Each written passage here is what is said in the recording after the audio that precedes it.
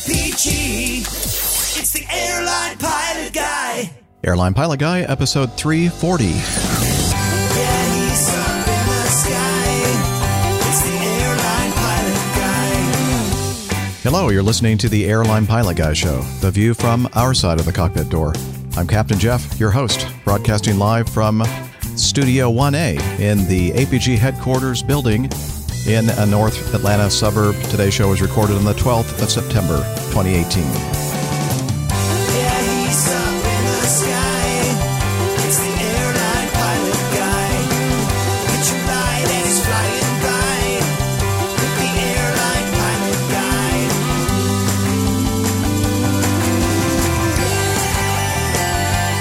In today's episode, unmanned towers landing at the wrong airport, almost. Wheels falling off airplanes. More news, your feedback, and this week's plane tale, Uncle Jeff. So get all settled in. Tray tables and seat backs in their upright and locked positions. Electronic devices powered on. Flight 340 is ready for pushback. Hello, everyone, and welcome to the Airline Pilot Guy Show. It's a weekly aviation podcast where we talk about stuff in aviation news and we answer your great feedback. And joining me today to help me from his studio in England, a professional photographer, former RAF fighter pilot, currently captain for an international airline based in London, Captain Nick. Well, hi, Jeff, and it's great to be on this marvelously numbered show. Isn't it fantastic? Been waiting for this for ages. The APG 340 show. Fantastic. And I'm sure that you've prepared something special just for this particular number on today's show. We're looking forward to that. That was it. And also, joining us from his stately southern mansion in Smyrna, Georgia, barbecue master, bourbon, scotch, vodka, connoisseur, motorcycle riding, pontoon boat skipper, and last but not least, captain for a major U.S. legacy carrier, Dana. Captain Dana. Hey guys, great to be back. Another fantastic episode, 340. How honorable is that? What a great number in honor of Captain Nick over there. Looking forward to another great show as always. I am as well. All right. So, how is everybody doing today? Oh, pretty damn good. Fantabulous. Wonderful. Okay. I made up that word, by the way. Fantabulous? Yep. Okay. That's like, what's the one that Elf always says? Not humongous, but, oh, shoot. Alf, like when he's show Alf? When he's, Elf. Not Alf, but Elf. You know, the Christmas show, and he's in the bathroom stall, and he looks over and he sees the large toilet, and he says it's shoot, I can't think of it. Somebody will help us in the chat room. Yeah, not humongous, but it's like a form of humongous. Oh well, ginormous. That's it. There you go. Nearly humongous. Nearly humongous. Yes. Now, Ginormous. boys. Now we're not talking about those things. Yeah. Yeah, we were talking about a toilet. Yes, we are. Captain Nick, not anatomy. All right. Anyway, so who wants to go first with keeping us all informed about what you have been doing this past week? Oh, can I go? Yes. Dana. All right. It's been fun. I've done nothing, so it's perfect. Okay. I mean, seriously, I figured I'd go first because it's just going to be real short. Get you out of the way. Yeah, out of the way. I've been on call, and we are very well staffed. I don't know what this hurricane's going to do as far as next week goes, but right now I am enjoying some quality time at home, getting some projects done around the house, getting ready for a visit or two this coming weekend, and it looks like we're ready to go. So it's short and sweet, and just in honor of Liz's arrival this weekend, in my glass is Crown Select, made in Canada. So looking forward to that. Very nice. Very nice. Yes, as Well, we may as well talk about two of the items that you just mentioned, Dana. Number one, we're very excited. We're having an Atlanta meetup because Nick is going to be in town on Friday. And we're going to have a meetup at the Max Loggers something grill and wood burning grill and bar or something like that. And I don't know what the formal name is, but Max Loggers, look it up. And it's going to be at 7 p.m. Friday night. And if you're in the Atlanta area, we look forward to seeing you there. And also this weekend, our producer, Liz, is flying down from Toronto and going to pick her up on Friday from the airport. And she's going to be with us at our meetup, as well as Dr. Steph. So the whole gang, the whole crew will be present here in Atlanta. And then we're having this little retreat the next day.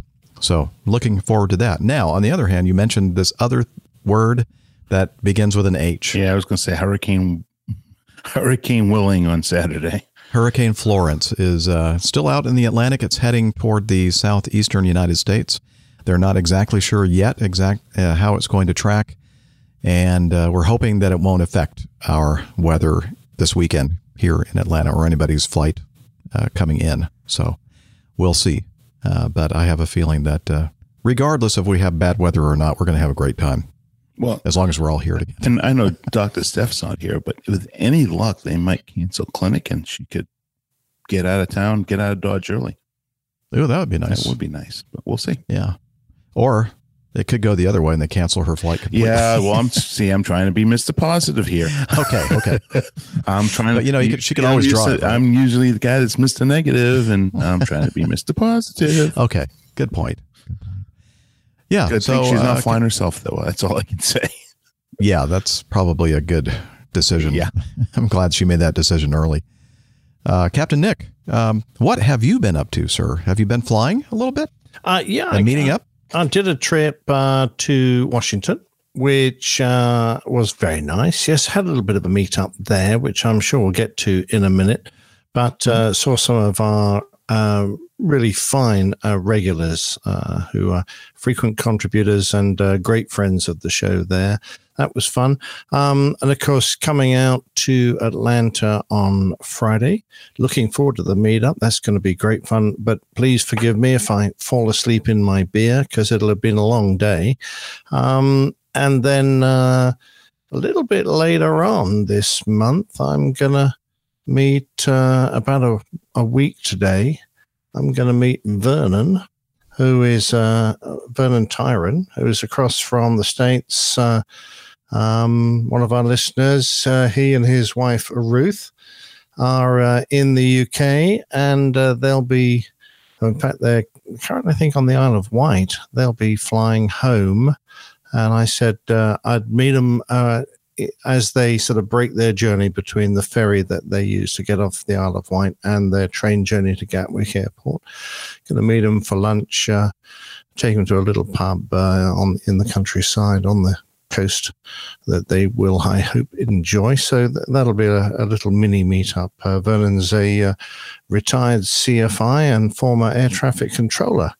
And now I guess yes, he's from the state of Colorado, if I remember correctly, and I believe it's Vernon Tryon. Is that how you pronounce that? Did I think so. Tyron? Yes. Yeah, I think it's. Maybe I'm wrong. Maybe no, it's Tyron. It's Tryon. So you're right. I think I just mispronounced that. Okay, excellent.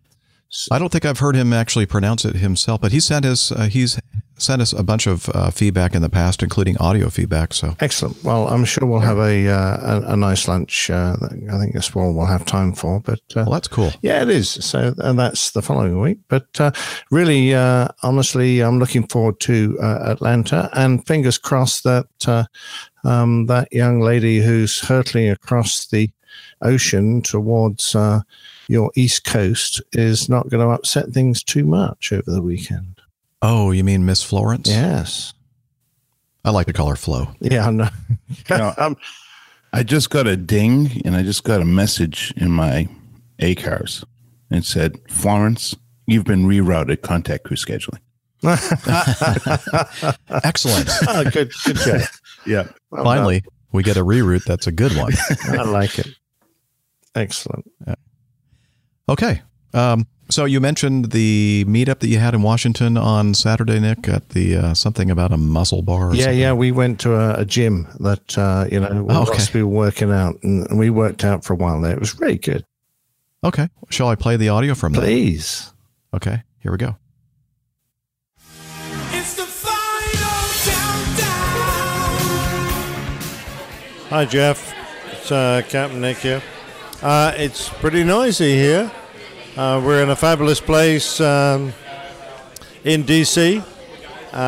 It's the St. Arnold's Muscle Bar, and it's full of very muscular people, including this bloke who I've just dragged out of the toilet, who it keeps going on about Slack. I don't quite understand what it's all about, but let me introduce to you someone who is a complete stranger to us all, the wonderful Hillel. Greetings, everybody. Welcome from the bathroom. Glad to be out, just drying my hands, and happy birthday to Sir Nick. One more year and he's done flying. That's pretty amazing, and we're glad to spend that time with him today because we know there's not going to be another day like it. So really nice to see the folks that came out, F.O. Craig and his new bride, and Robert, or sometimes known as Richard Fairbairn. And it's been a really nice time. We had a lot of fun time talking to each other, just hanging out. It's always good to see everybody, and best of luck to Nick on his next adventure 1 year from today. Well, that is very kind of you. I didn't expect that at all. That's ever so kind. And the best of luck to you, sir, on your adventures, which we will hear about in due course, I'm sure, because I am convinced they'll be a great success. In the meantime, not a lot of flying, hello? Other than Oshkosh a little over a month ago, there haven't been a lot of flying. I'm just keeping myself current and keeping the plane up to speed with everything that needs to happen, and have been keeping myself chair flying or hangar flying by listening to APG and talking to other folks about flying. And mostly it's a labor of love, so I'm doing a lot of labor so that I can do the things that I love. You're a lovely man, and we think you're marvelous. Thank you very much indeed. Who else we got here? Well, of course, we've got Richard or Robert or Hamish, depending upon what you like to call him. How about Dick? Just don't call me Shirley. Surely you don't mean that. I do mean that. Okay, Dick. First of all, thank you very much indeed for coming around to the hotel, picking me up tonight. Great to see you. I know you're going to dash off, but anything for the community? Hey, everybody, keep flying, keep the blue side up, and let's see how many cliches we can come up with in 10 seconds. What do you think? No. Cheers. Have another beer, and we'll talk to you soon. That's fine. I'm completely brain dead, having worked all day. It's the equivalent of getting up at 1 a.m. in Washington time, and it's now... It's about when I went to bed. Yeah, exactly. Oh, yeah, all right, enough of that. Anyway, Robert, thank you very much indeed. Robert very kindly gave me the most fabulous gift of whiskey, a very special whiskey, which I will try when I get home, because it's probably not best if I drink it all tonight, since I want to get home. Anyway, I'll come back with a report on that, but thank you very much indeed. My pleasure. Nice to see you, Nick. It's lovely to see you. And we got First Officer Craig here, who has been telling me all about his fantastic flying, but more importantly, his wonderful honeymoon. Yes, I won't divulge too many details about that honeymoon, but New Zealand was wonderful, and it was a wonderful time Ashley and I had down there, and coming off the high of the honeymoon. But it was great seeing Nick again, meeting Robert for the first time, and seeing Hillel, and glad to have brought Ashley along for this wonderful meal, great beer, and even better camaraderie. And things seem to be looking good in, what do you call your airline? We'll call it Acme Junior for now. I won't give the actual airline name, but it's looking like upgrade train will be probably mid next year. So looking forward to that and earning that extra stripe. And not going to lie, I'm looking forward to the pay that comes along with it. You look a very happy man, and I'm sure it's not just because of all the flying. It's because of this wonderful lady here. Now, we've got a rare occurrence here. We've got one of the lovely ladies that is associated with the pilots that I often speak to, and this is the wonderful Ashley. Hi, everybody. Okay, Ashley. Now, you just come back from a fabulous trip to New Zealand. On another of the shows we listen to, we hear a bit about their passenger experience. So what was it like to fly for like 350 hours to get out to New Zealand? I mean, it was quite eventful. I mean, we basically had to bolt down what is that called? The gate?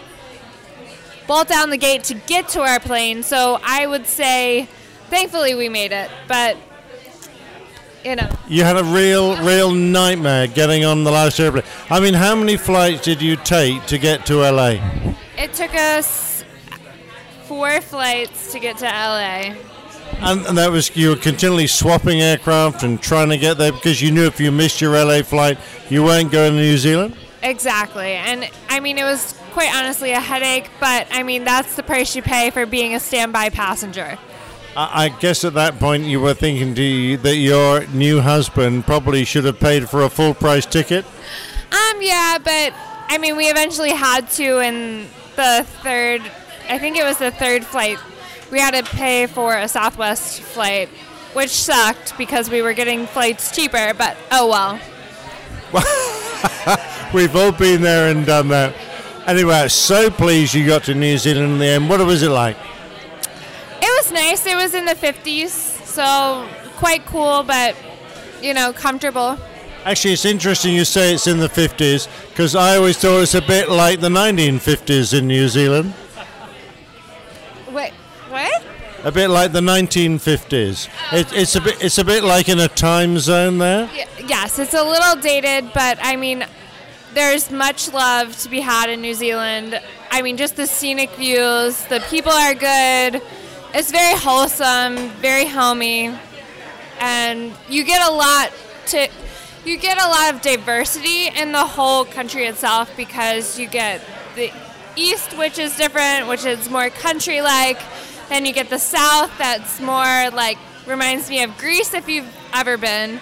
And then west feels tropical, so it's like Hawaii-ish, and then north. So, yeah, very, very delightful. Excellent. So glad you had a wonderful time, and welcome to the APG community. Thank you very much. Have a good day. Excellent. Okay, Jeff, that's it from the Muscle Bar.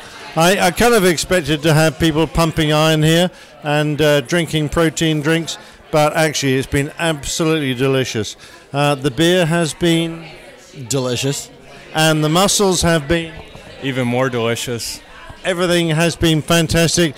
Great company, and it's time to say goodbye to us and on to you, Jeff. Goodbye, and see you in Slack.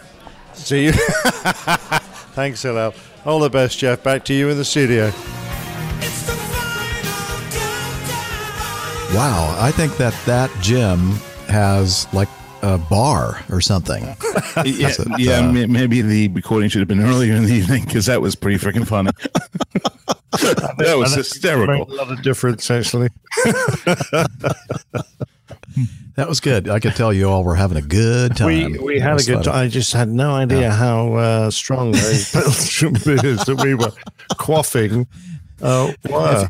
If you want to hear something like that, but me doing it, episode 200 toward the end there, not only will you hear me like trying to talk, but I'm actually bawling like a anyway. Yeah, but it was nice to have those fine folk there to celebrate the fact that I have just cracked my final year as a professional pilot. So I'm now into the final countdown, and it's getting closer all the time. Excellent. Yeah, less than a year to go then. Yep. It was a year on the 8th. So someone can do the maths for me. It's now the 12th. So 360. Well, it's too bad they don't have like a 360 days. I'm sorry. I interrupted Dana. Go ahead, Dana. If someone can do the math, that's 360 days. Yeah. It's too bad that they don't have an app that gives you like a countdown. If I had my phone with me, I would be able to. Don't worry about it. It's less than 365 days. That's for sure.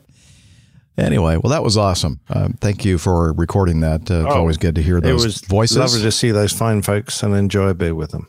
It's again, as we always say, getting together with the community is just really the best part of doing what we do here. This is just something that we do every week just to keep it all together. Yeah. Right? Exactly. Okay. Looks like Dr. Steph has made it home. She'll be joining us shortly. But in the meantime, the meetups happened in addition to your Muscle Bar meetup in Washington, Captain Nick, something that had been planned for quite some time by the lovely Rebecca, or also known as Becky, kind of organized this meetup a little bit more somber than the Muscle Bar. We met at Shanksville, Pennsylvania. That was the site of the United Flight 93 that crashed, and that was during the hijacking terrorism event on the 11th of September, 2001. Today we're recording the show on the 12th, so it was yesterday, 17 years ago. I can't believe it's already been that many years since that fatal day. But I had a layover in Dulles, Washington, and I think I may explain exactly all the details of this in the audio feedback that we recorded after we had spent some time at the Flight 93 Memorial. And if not, I'll fill in the details after we listen to this audio clip. Please help. I'm being kidnapped in a van somewhere in Pennsylvania by some lady that keeps telling us to turn left. Hello, we are in Shanksville, PA, and this is the APG Flight 93. Well, we had nothing to do with Flight 93. The Flight 93 Memorial. Some of us APGers got together today. In 3.9 miles, we're going to be doing something, apparently. We have the GPS system telling us where to go. Anyway, so yeah, we're just leaving the park, the Flight 93 Memorial Park, I guess is the formal name. And so this has been a great trip. I flew into Dulles International earlier today, and then went to the hotel and got picked up by this wonderful young man. Some of you may know him as Richard. Some of you may know him as Robert Fairbairn. I'm not sure if he even knows what his name is. But anyway, he picked me up and we went out to the Leesburg airport and got in a Cessna 172 and flew from Leesburg, VA, to Shanksville, actually Somerset County, PA. And when we arrived at the airport, it was a lovely flight, about an hour long. And then when we arrived there, we saw two obviously good-looking, smart-looking people, so we figured they must be part of the APG community. And it was the person who actually came up with this great idea for a meetup, Rebecca, or Becky, if you want to be casual. And Becky, why don't you say hello to the APG community and tell them about our little venture today. Sure. Hello, APG community. So we lured Captain Jeff here at the risk of his life.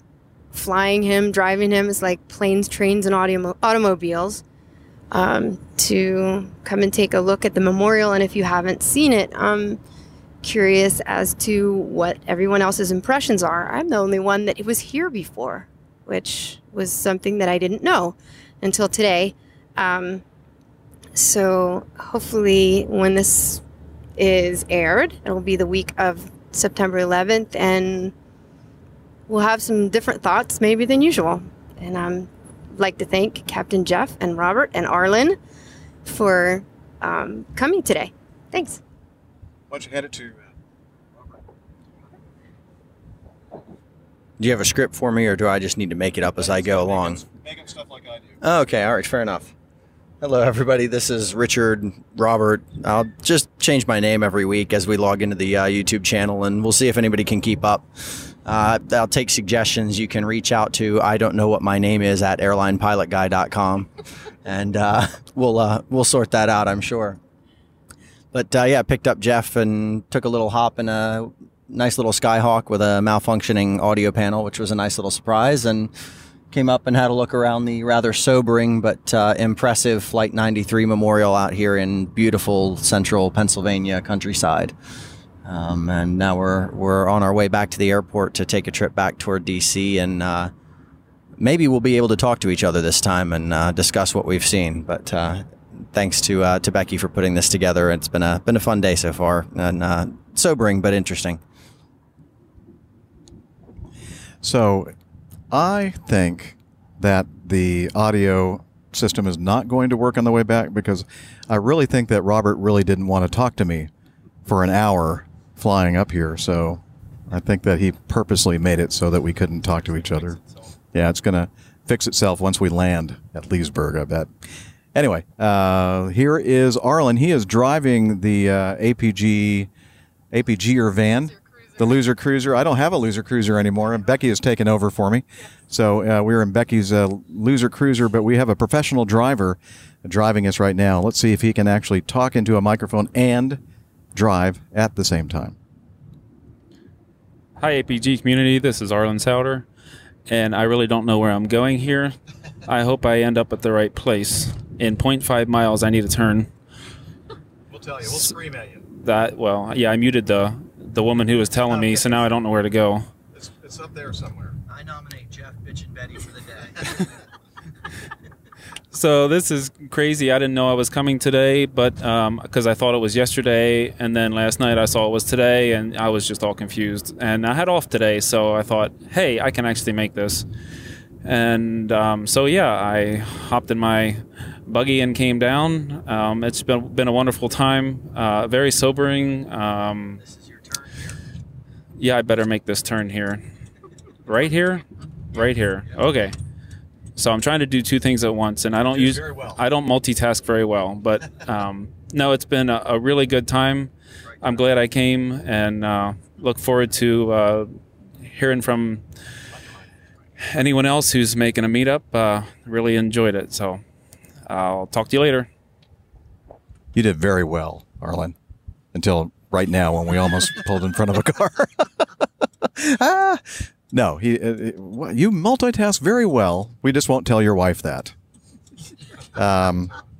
Because most women think that we can't multitask. As everybody has reflected upon, it is a very sobering memorial, obviously, because it was a tragedy that these terrorists hijacked this airplane and ended up killing 40 innocent people.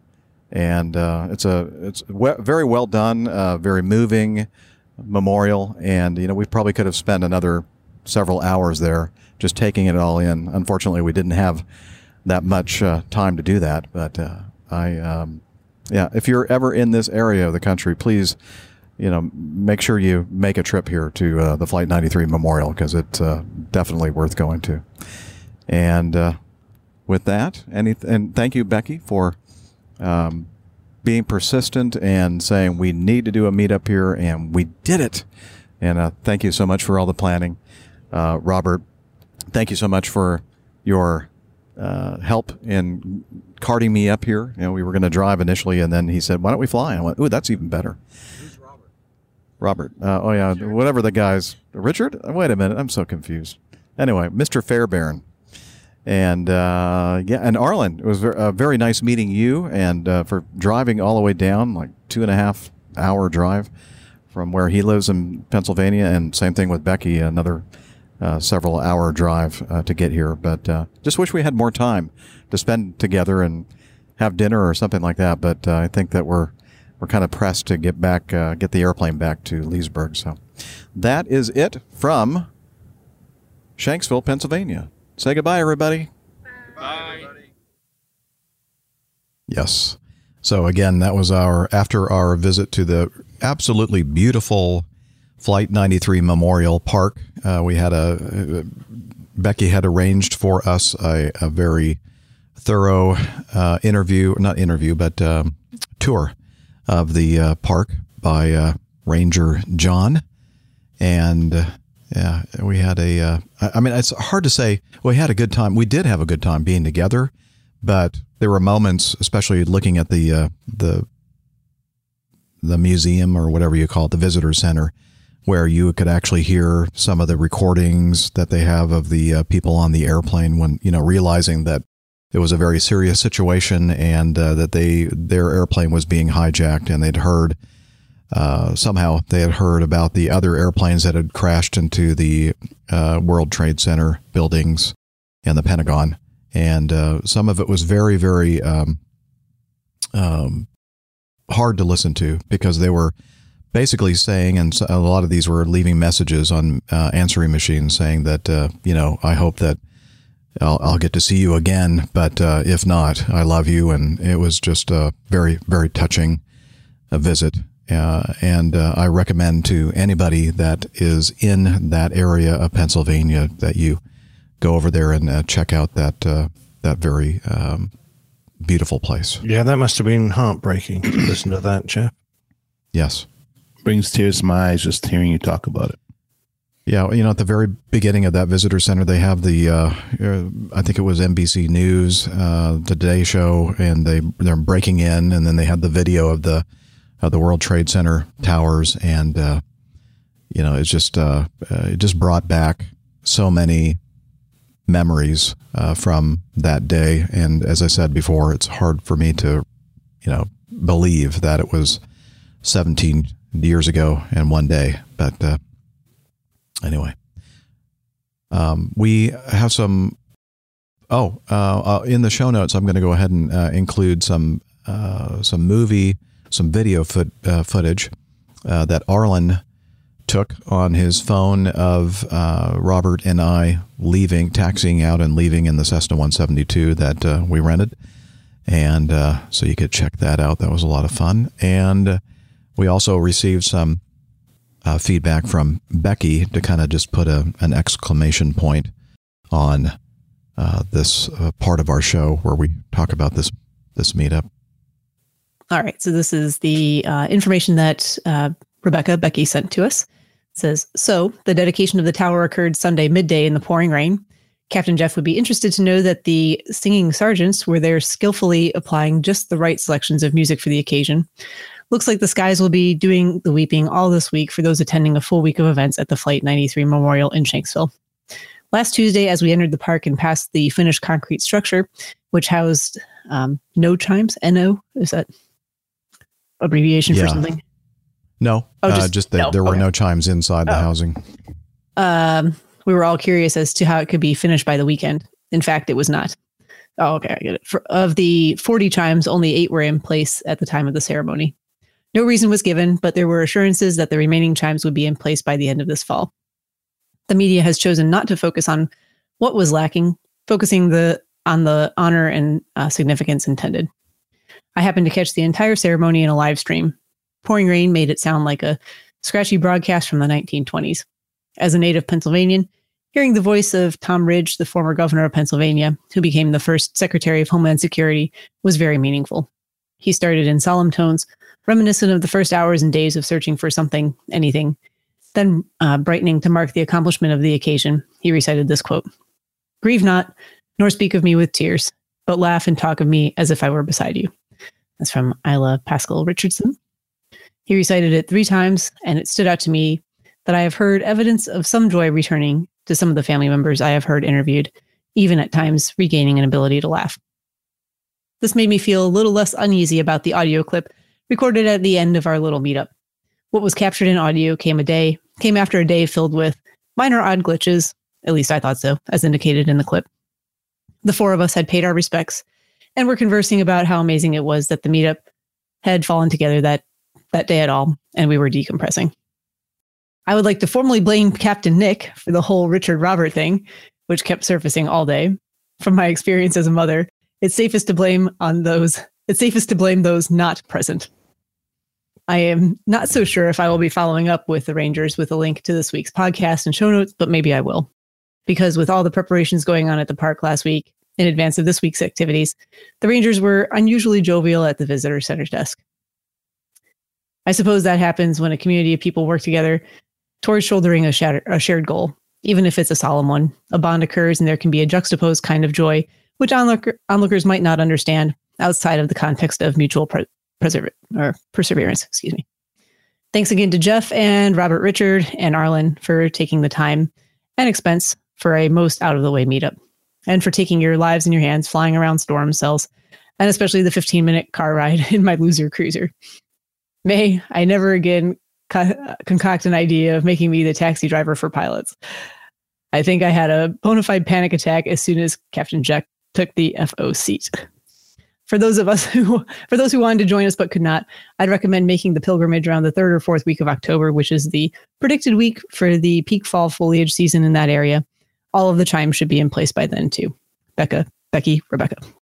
Thank you, Becky, for that. So she's nice. talking about they had a 93-foot tall wind chime tower that we passed by as we entered the Flight 93 Memorial Park. And at the moment that we were there were no wind chimes hanging from it. And that was the 4th of September. And they said that they hope to have it all finished by the 11th for this remembrance ceremony. And I think they ended up getting like 8 or 9. Yeah, she said 8 were in place at the time of the ceremony. 8. Yeah, sorry for not reading that clearly, Becky. I was not sure if you meant the no to be emphasized or if it was an abbreviation for the name of the chimes.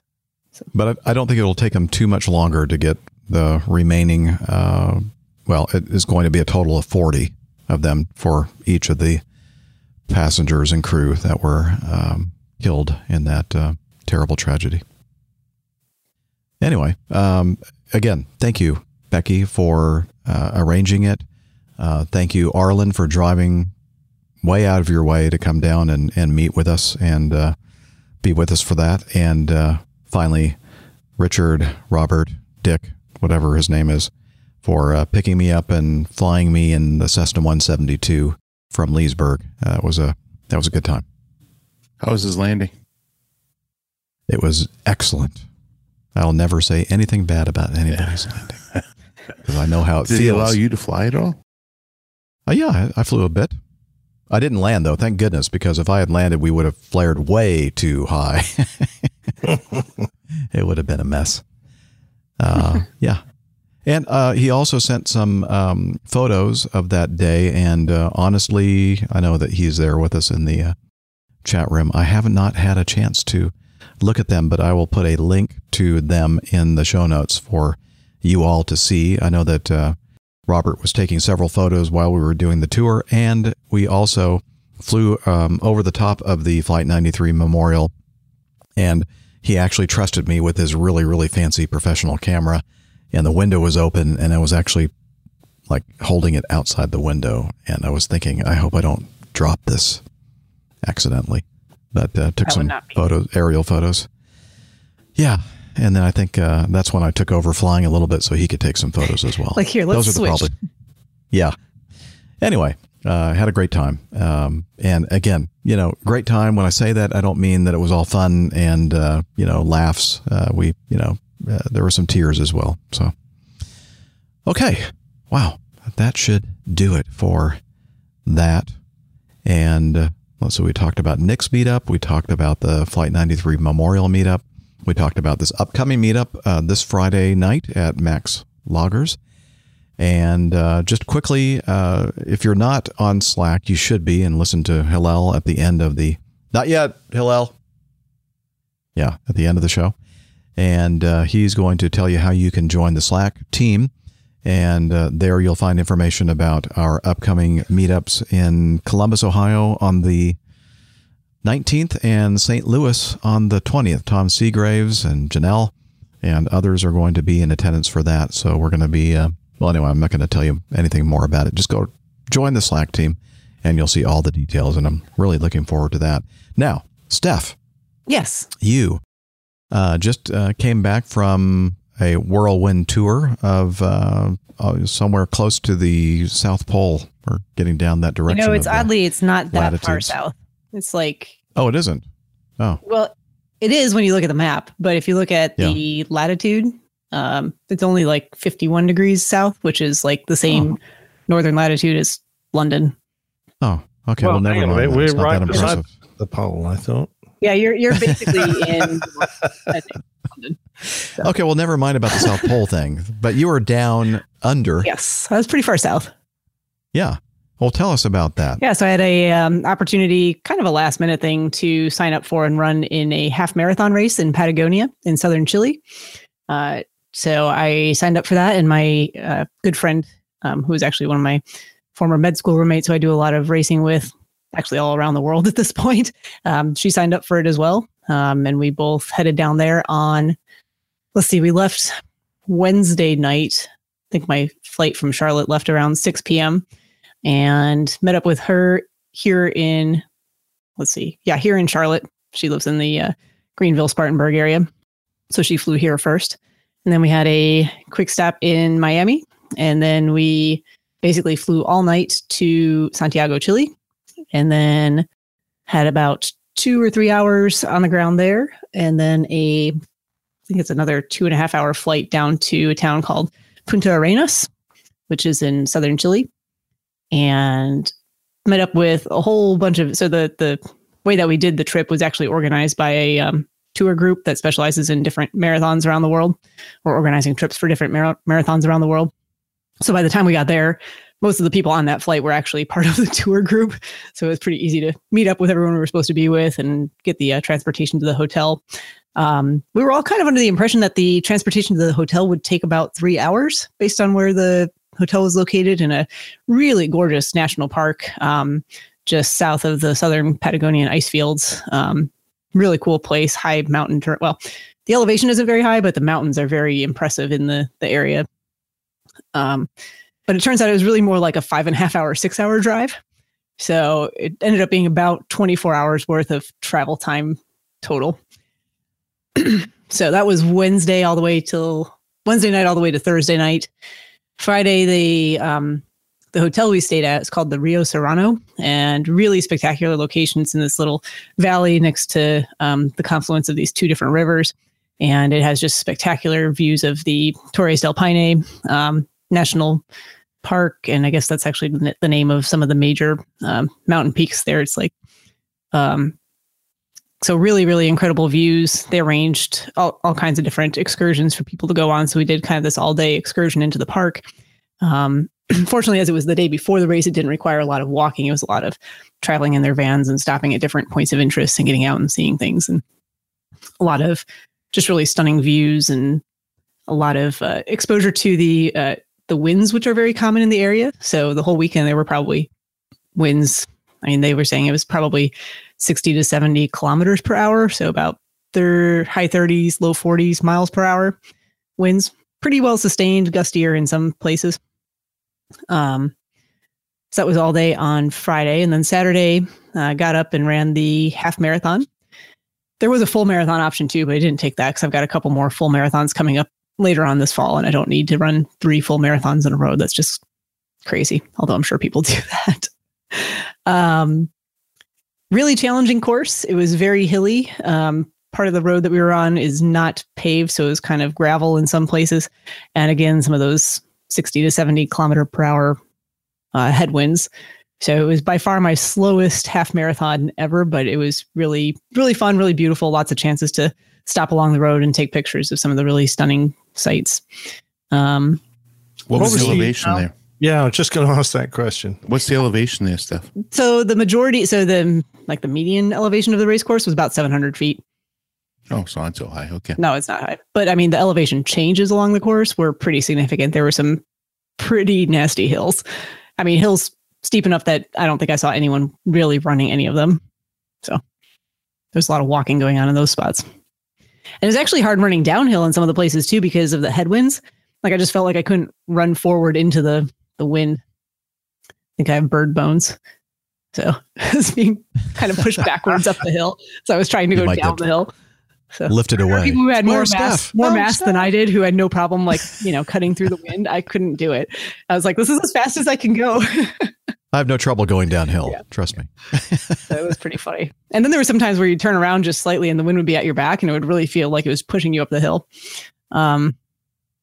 And then the next day, a couple more excursions. I did, went horseback riding in the morning. We did rock climbing in the afternoon. Along the way, we got to see different glaciers and these, beautiful mountain lakes with these icebergs in them. And it was just really, really awesome. I'm going to try and post some of those pictures onto Twitter for anyone who follows me there. Haven't had a chance to really organize much of them yet. If you put them anywhere else, let me know and we'll put a link in the Oh yeah, show I'll notes send so you a people couple can of them see that are, I mean, it's Okay. gorgeous. If anyone has a chance beautiful. to go down there, it's well worth the 24 hours of travel from the US to get there. Are you sure? Yeah, definitely. Okay. Excellent. And then, basically yesterday, let's see, what day is today? Wednesday. So I left Monday. Then the goal was to actually leave the hotel kind of late in the day for a flight that left just before midnight, like 11 p.m. on Monday. Except because of the large group of people with the tour group, they had most of their transportation vans tied up that day, taking people on different excursions. So I had to leave with a group that was leaving at 11 o'clock in the afternoon, which was okay because it kind of gave me time to explore Punta Arenas a little bit, which is a cute little town. What'd you say? Had Punta Arenas. Oh, okay. Punta Arenas. And Now. yeah, we know where Dana's mind is. He's still thinking about the blue whale or whatever. The blue whale. So what was I going to say? Oh yeah, so a little bit of time to explore the town and had a really nice meal, a cute restaurant. I kind of hung out there for like 2 hours and just had their own local beers, or their own homemade house brews, and some ceviche. How were they? Really good. Good. He suggested, he said the Bach was the most popular, which is not a style I would normally drink, but I said, sure, if it's the most popular, I'll give it a try. And it was really good. I love Bach, Yeah. especially the Ninth Especially what? Symphony. Yeah. And then, another 24 hours of traveling back. I really almost missed my flight in Sao Paulo. Almost missed my connection. We got on the plane in Santiago. That was flight number 2 of 4. And pushed back from the gate, and someone had some medical issues on the flight. Nothing that was life-threatening or serious, but serious enough that they couldn't go on the 4-hour flight from Santiago to Sao Paulo. So we went to go return back to the gate, only to find that the gate was already occupied by another aircraft. So they took us out to a remote stand and had medical personnel show up, and then they had to retrieve that person and their family's luggage from the hold. So that took about an hour of coordinating all of that. Yeah. And by the time we got to Sao Paulo, I had like 35 minutes to make my flight. And then on top of it, of course, my mobile boarding pass wouldn't load, but I had nowhere to actually print a boarding pass because of the way the flights were timed before that. So I almost got held up at immigration, but turns out the airline was actually looking for me because they knew I was on that flight and I was the last person to, make it in to get on that international flight back to the US. So they actually found me as they were trying to send me back through immigration, and they're like, no, you can come through. So that was actually really nice of them to do that, because otherwise I definitely would have missed the flight. Excellent. And got back late last night, landed in Charlotte at about 10 o'clock. We had a delay leaving Miami as well because the first officer for the flight was on a flight inbound from Bogota, and they were delayed, I guess. And then just as we landed in Charlotte, the skies opened up and lots of lightning. So the ramp was closed. So we couldn't even get to our gate because they couldn't push back the aircraft that was occupying our gate. So we sat on the ramp for about an hour. So I got home around midnight last night. Fun times. Whoa. I bet Jacko was happy to see you. He was very happy to see me. Yeah. It's interesting when you were explaining your routing. In my mind, I thought that Santiago was north of Sao Paulo, but Nope. I looked at my Google Maps here and see that no, that is not the case. It's not. Yeah. It wasn't the most direct routing, but it was the routing that got me home in time to work on Wednesday.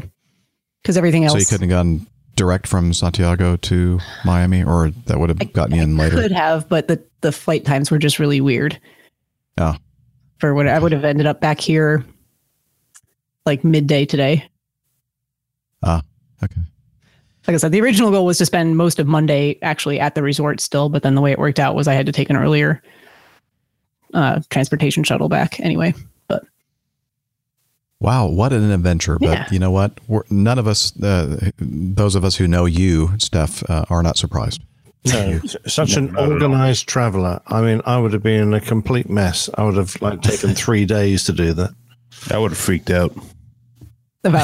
well, I mean, And so it's like, what do you do if you miss your connection? You miss your connection.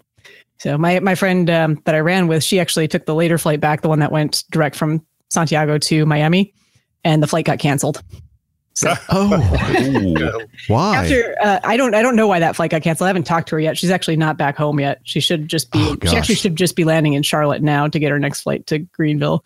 But she left Punta Arenas late because the aircraft en route from Santiago to Punta Arenas to go back, doing the turn, also had a medical emergency on the way to Punta Arenas, so they got turned around. So they had a 2-hour delay. So she thought she was going to miss her connection in Santiago, but then it turned out the flight was canceled anyway. So, she got rebooked through Houston.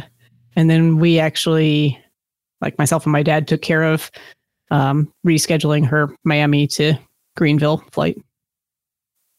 And fortunately, because of the hurricane, there was no change fee to do that. Well, that's good.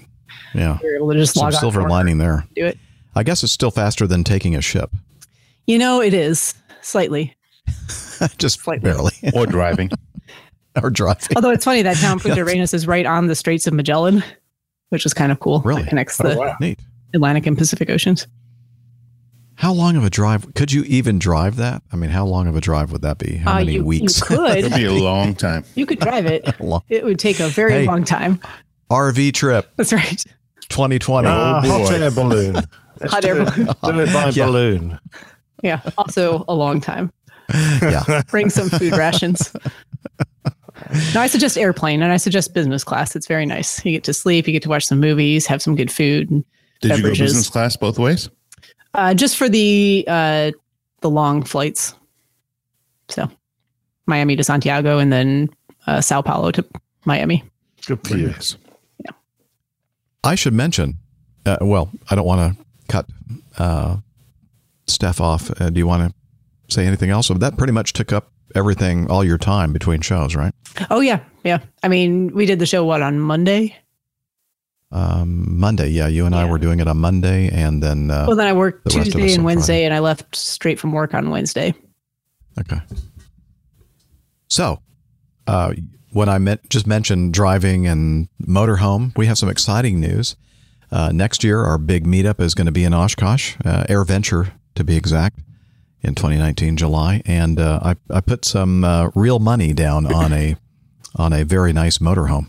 So it's kind of a done deal, folks. If you're thinking about getting together for a big APG meetup and being there with a whole bunch of people that are just, nuts about aviation, it's AirVenture 2019 in Oshkosh, Wisconsin. And the APG crew, we're going to be there. Yeah. Amen. In a transit van. I might just ride my motorcycle up there that week. All right. There you go. Be fun. Then you can be the one that goes to get us the food. Provisions. Yeah. Provisions, because you're not going to can fit go on off the food, because if I'm there, there'll be all. Oh, that's right. You're going to be our chef. Of course. Come on. All right. I've already started planning out the menu. We're still trying to figure out how we're going to get a big green egg at our RV in the. Well, I'm just going to tow it behind my motorcycle. Yeah. Okay. There we go. On a little trailer. Sure. Problem solved. Problem solved. Anyway, so mark that on your calendars, folks. I think it's the third weekend in July, like around the 21st, 22nd, something like that. Make sure that you're there, because it's going to be a great time for sure. All right. And with that, unless anybody has anything else, I think it's time for us to talk just quickly about the Coffee Fund.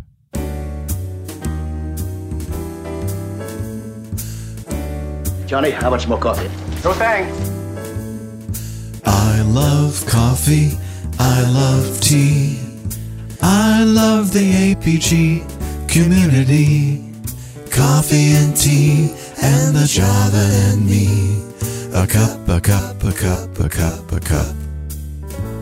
Okay, the Coffee Fund is your way to support our show financially. Now, many of you support it by listening, downloading, sending in feedback, and we do appreciate all of that. But some of you have the financial resources to help us out and offset some of the costs of doing the show. Web hosting, media hosting, equipment, and meetups and stuff. So we do appreciate your help with that. And if you want to join the Coffee Fund cadre, and as a little perk, you get to listen to the crew logs that we put out periodically. And since the last show, we have some Classic Fund contributors: Mazus Karim, Jeff Moeller, Frank O'Connor, and Frank Heyman. And the other way to do it is to become a patron via Patreon. And since the last show, we have some new producers: Anthony Tamburini, John Shearer, Mark Jennings, Alex Robinson, and Mike Bambrick. So join the Coffee Fund cadre and support our show financially by heading over to the Coffee Fund. You can learn about it by heading over to the Airline Pilot Guy website. Thank you very much for all of your great contributions. We really do appreciate them.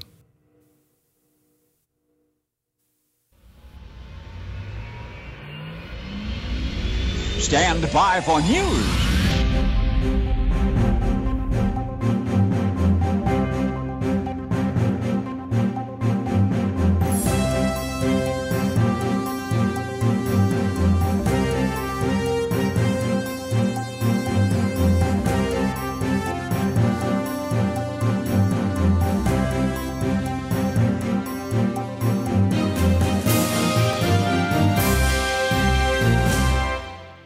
Okay, we'll start with item A, unmanned airport control tower installed in northern Colorado. We are seeing more and more of these kind of installations happening around the world. Not sure how many of these are in place in our United States of America, but I think they're becoming much more present because of the cost savings involved. This one from Loveland, Colorado. A new high-tech experiment is underway at the Northern Colorado Regional Airport that could have ramifications around the country. The Colorado Department of Transportation Division of Aeronautics is nearing completion on the remote tower project. This is a quote from David Ulane, the director of the Colorado Department of Transportation Division of Aeronautics. It's the first one that's going to combine radar and track-based information with the video-based information that will come from the cameras to provide an even better situational picture of what's happening here. 3 masts filled with cameras stretch along the airport in Loveland. The cameras stream into a room that acts as a virtual tower. Well, and there's a picture here of the virtual tower, I guess, a bunch of these large, like big screens that are all lined up together, and it's as if you're looking out a control tower window and you can see the airfield. We basically have what looks like a video wall. When you're standing in front of them, it makes it look like you're looking out the windows of a traditional air traffic control tower cab. Let's see. So anyway, if you want to learn more and read more about this particular news item, it will be in the show notes. But in fact, when Robert and I were leaving from Leesburg, heading up to Shanksville, or Somerset County Airport, they had, or Robert mentioned to me that was like the site of the very first remote tower. I guess they were doing some experiments with it right there at Leesburg, Virginia.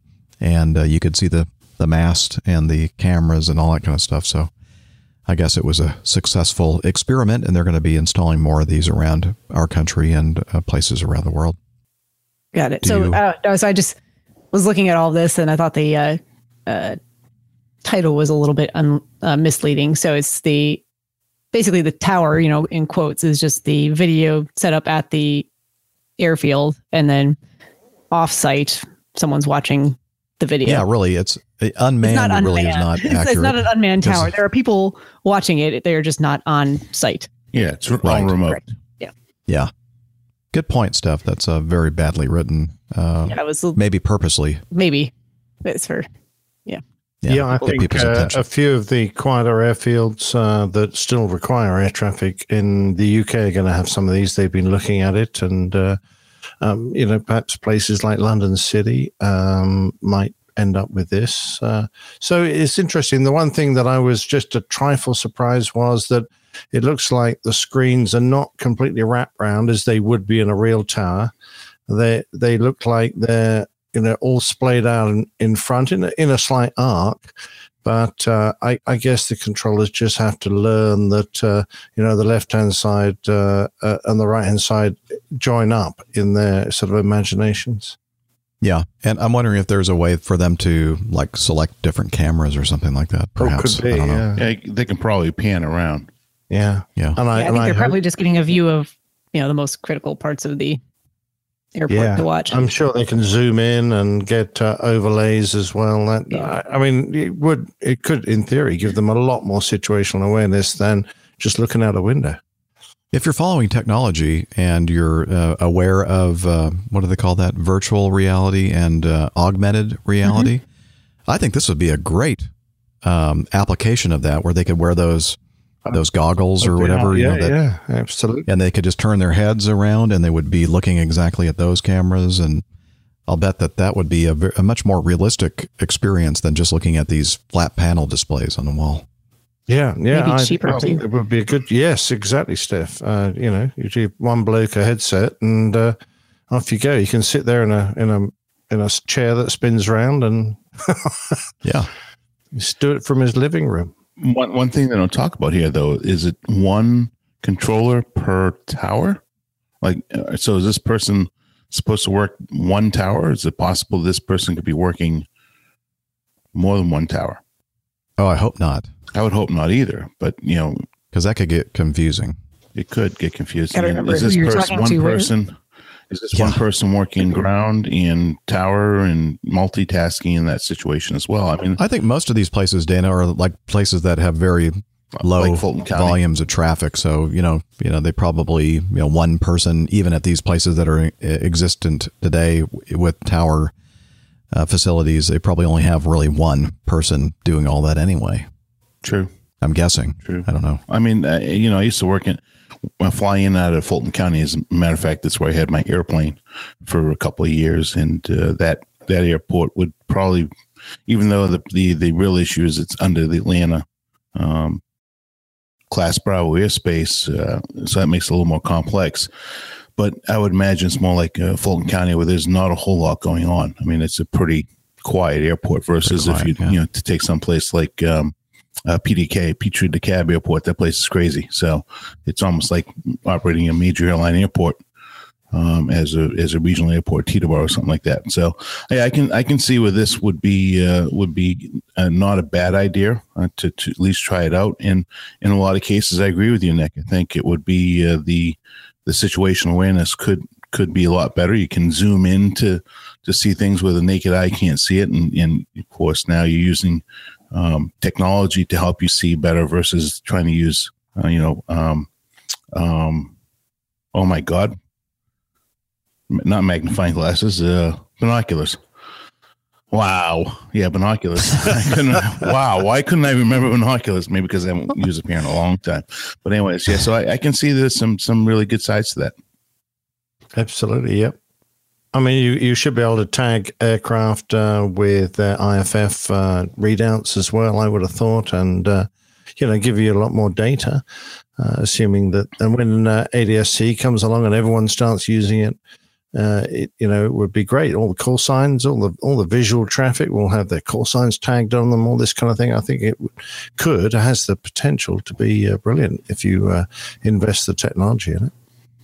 Robert's telling us in the chat room, Jeff, the airport I fly from, about the size of what Dana is describing. Their tower has one person the first and last couple of hours of the day, and two the rest of the time. Three sometimes on the weekends when it's busier. Yeah, well, interesting. I think that I'm not against this kind of using technology in this way. I think that this is a way to kind of save money and still be a safe operation for these very low volume traffic kind of places. And also keep some type of control at the airport versus losing complete control tower access or availability. So I think it's a good idea. Well, we're going to talk about a situation right now where it's probably a good thing there was somebody in a remote, or not a remote tower, but a control tower facility in Fort Myers. Let's listen to this audio. Field side.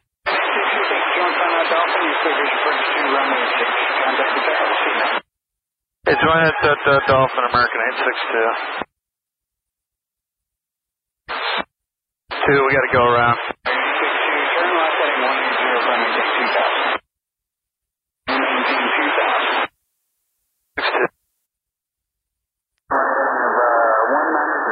190 heading American 862. Deal, we're good from here. American 862, no problem, so approach to runway 6. Look for the visual, runway 6, American 862. See that Airbus? What was he doing over here? He thought we were RSWs on short final for runway 5. That's embarrassing. What airline was that? American. That's going to be an ASAP. Thank you. Looks like a 7-3. How's Airbus? A320. So, and I guess the way I set it up was kind of inaccurate. The tower had nothing to do with it. I think the aircrew themselves realized as they approached the wrong airport that they were not at the correct airport. This was an American Airlines Airbus 320-200 performing flight 862 from Philly to Fort Myers, cleared for a visual approach to Fort Myers runway 6. They reported the airport in sight. They did have an airport in sight, and was handed off to tower. Unfortunately, it was a wrong airport. The aircraft lined up with the runway 5 of nearby Page Field, about 6 nautical miles from Fort Myers Airport. And that's actually the Southwestern Florida International Airport, I think they're calling it now. They descended to about 800 feet, mean sea level, about 1 minute after being handed off to tower. And the crew then announced that they were going around. ATC vectored them for an approach to runway 6 at RSW, and the aircraft performed a safe visual landing to Fort Myers runway 6 on the second approach about 6 minutes after the go-around. FAA radar data confirmed that the aircraft was on short final to Page Field's runway 5. They were going through about 800 feet above ground.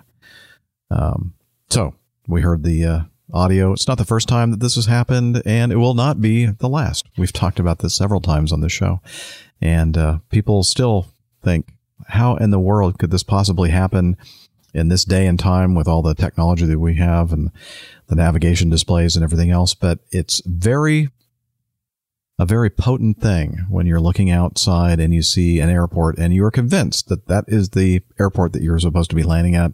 And believe it or not, it's easy to kind of look away from all those other things to ensure that you're landing at the correct airport. And well, especially for a given area, a lot of airports will have runways oriented in the same direction for prevailing winds.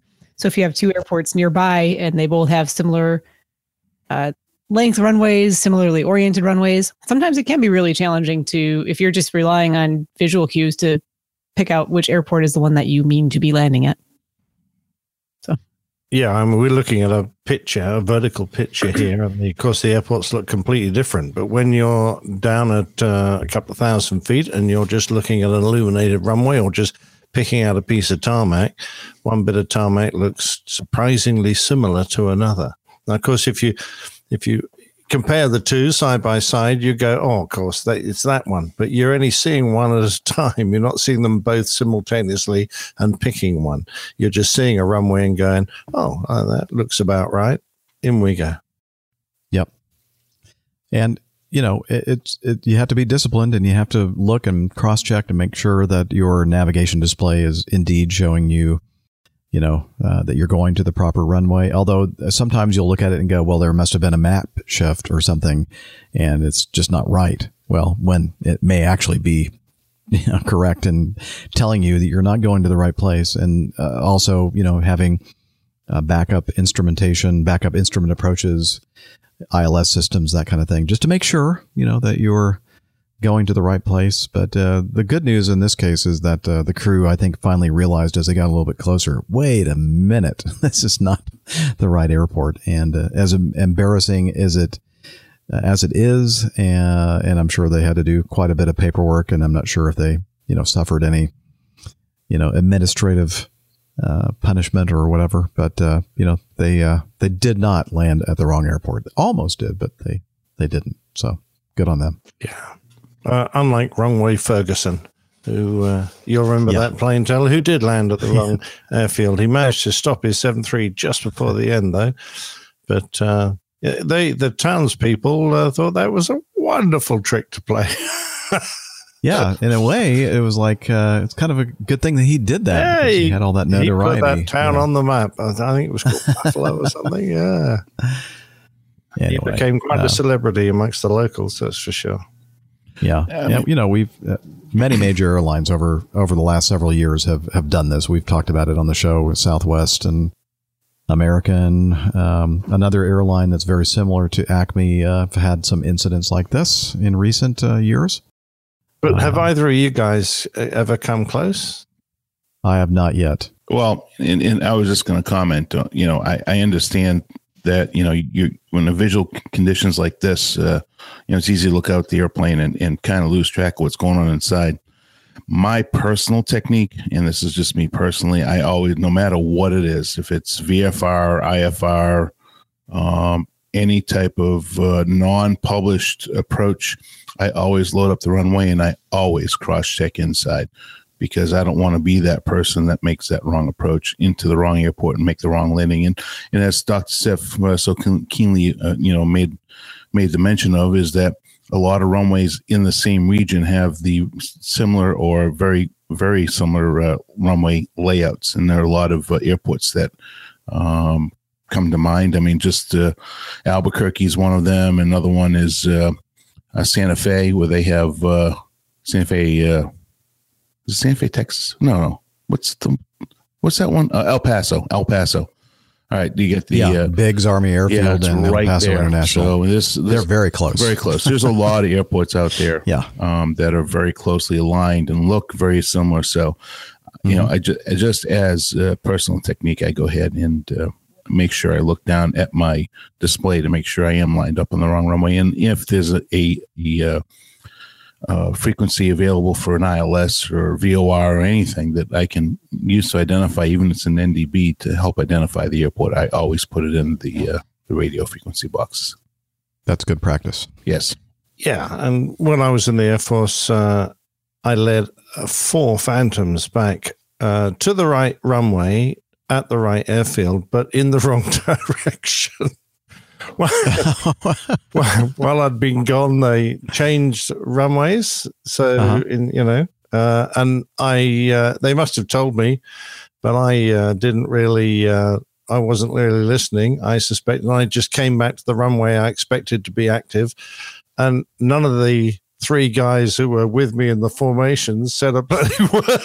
They didn't help. They just we came screaming through the overhead, and air traffic threw a wobbly, so we just carried on going, you know, disappeared out into the distance, turned around and came back on the right runway. You didn't see anything? Nothing to see here. Exactly right. Yeah, it's a bit hard to hide 4 Phantoms at a couple of 100 feet over the airfield, though. Whoops. Yeah, don't say anything about that. Thanks a lot, guys, for helping me out there. Yeah, exactly right. Oh, they were killing themselves. They thought it was the funniest thing they'd ever seen. Did they know? Well, I don't think so. I mean, they probably claimed that they did. Yeah, and they but didn't I had a want to tell you. navigator in the back, and they were like, you know. Wait a minute, a navigator? He's supposed to keep you out of trouble, right? You'd think so, wouldn't you? You'd think so. It was probably Bonzo. He was asleep again. People like Jim Howard and Mike Dell. Exactly, you know, right. you guys are supposed to keep us out of trouble. Come on. Yep. I did not quite the same kind of thing, but I flew into Newark. They were landing on runway 22 when we landed, and then we had to, offload the passengers, onload the passengers for the next flight going back to Atlanta. I taxi out. Well, in the meantime, it was only maybe 45 minutes to an hour, elapsed time, or maybe a little bit longer. They had turned the airport around and they were departing from runway 4. And even though the ground controller gave us instructions to taxi to runway 4, in my head, that was runway 22. And so I came out and made a left turn, and I was looking down at all these taxi lights kind of facing me, and I'm thinking, look at all those idiots. What's going on? Yeah. Where are you guys going? So don't you know the departure into the runways over there? And of course, my first officer didn't say anything to me. And then it was I was kind of surprised that the Newark controller didn't start yelling at me. And he said, Acme, turn left next taxiway and turn left again and then rejoin taxiway, whatever it is, out to runway 4. And I'm thinking, oh, that's why I'm looking at his lights. He just decided it wasn't worth his effort that day. He was just like, no, just turn around. Yeah. And we got going in the right direction and everything was okay. I love it. Yeah. I was very pleased that he didn't yell at me. Okay. I guess we can go on with his next one, which is a really interesting one. Many of you have probably already heard some of the audio from this. There was a student pilot taking off on Sunday from the Beverly Airport, and she was a student soloing, and she takes off in her Warrior, and we have some audio of this. It's very interesting. Let's take a listen. Beverly Tower, Warrior 2496 X-ray, holding short of runway 9, are departing to the north. Warrior 2496 X-ray, Beverly Tower, hold short of runway 9, landing traffic. Hold short of runway 9, X-ray. Beverly Information Foxtrot, current wind 0708, altimeter 3030.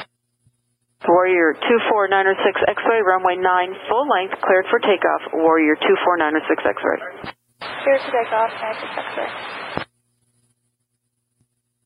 Tower, that Warrior just departed. The right main gear strut and wheel just fell off the airplane. Roger. Warrior 24906 X-ray Tower. Yeah. Okay, Warrior 24906 X-ray, the WACO just said that your right main is now missing from the airplane. It's fallen off the airplane. Say your intentions. Can I circle back to land? Warrior 906 X-ray, affirmative. Are you a solo, ma'am? I'm a student pilot solo, yeah.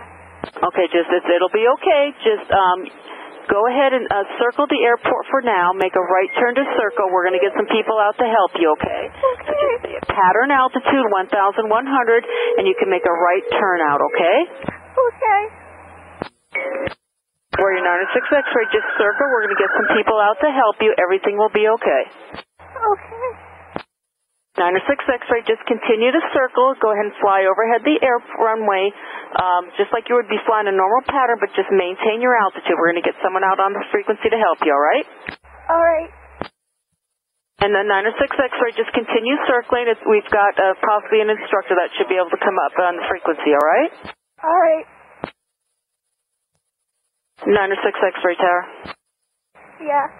Okay, 96 X-ray. We have one of the instructors up here, Greg. He just wants to make sure how you're doing. Okay. Hey, Maggie, this is Greg. How you doing? As good as it gets, I guess. Yeah, listen, it's going to be okay. So, you got plenty of fuel. You got the aircraft under control. So, you're just going to continue circling. John's going to be here shortly, and we'll keep you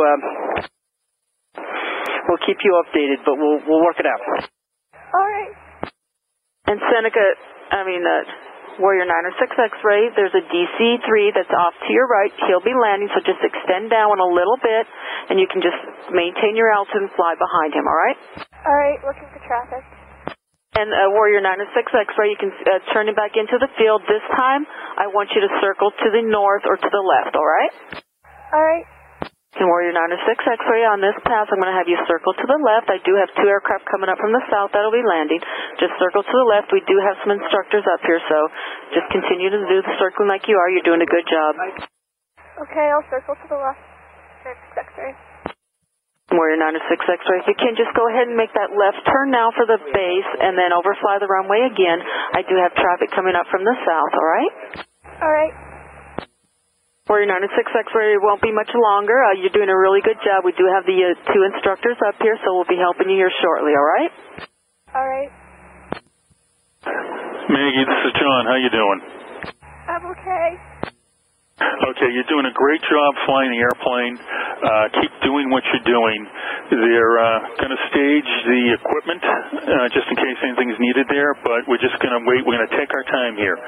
We got plenty of time. You got plenty of fuel. We got plenty of daylight. So just try to relax, and you always heard me say go back to basics.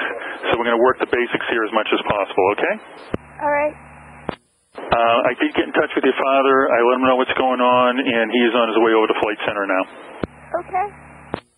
So, Maggie, it's John again. They just did a final sweep of the runway to make sure there's nothing out there that's going to cause any problems. I can see you at altitude lining up the runway. So why don't you just continue down like you normally do? What I'm thinking is just have you fly down the length of 9 like you're doing right now, and then when you're comfortable, I'm going to have you turn and to the left and enter a left downwind on 09. Would that work for you? Yeah, that works. Okay, and I'll tell you, I'm going to keep an eye on you and maybe suggest when you might want to start to turn crosswind and downwind. We're going to do this just like we did. I know it's hard to say this, but treat it like much as like a normal landing as you can. So the power settings we've always done, the pitch for the airspeed, keep everything as normal as you can. All right. So, Maggie, the other thing is we've looked at the part. We pulled that off the runway. We've looked at it. Bill Easton's looked at it. Greg and I have looked at the airplane through binoculars, so it's your right wheel that's missing. So and the plus side here is you get a little bit of a left crosswind. So if you use your normal left wing crosswind correction, that means the left side will touch down first, and you're just going to ease the right side down. It's going to try to pull to the right, so be prepared to use as much left rudder and left brake as you have to try to keep it on the center line. All right. Okay, Maggie, let's do a left crosswind turn, and you're going to be flying approximately a heading of 360. All right. Left crosswind 360. Did I pick that right?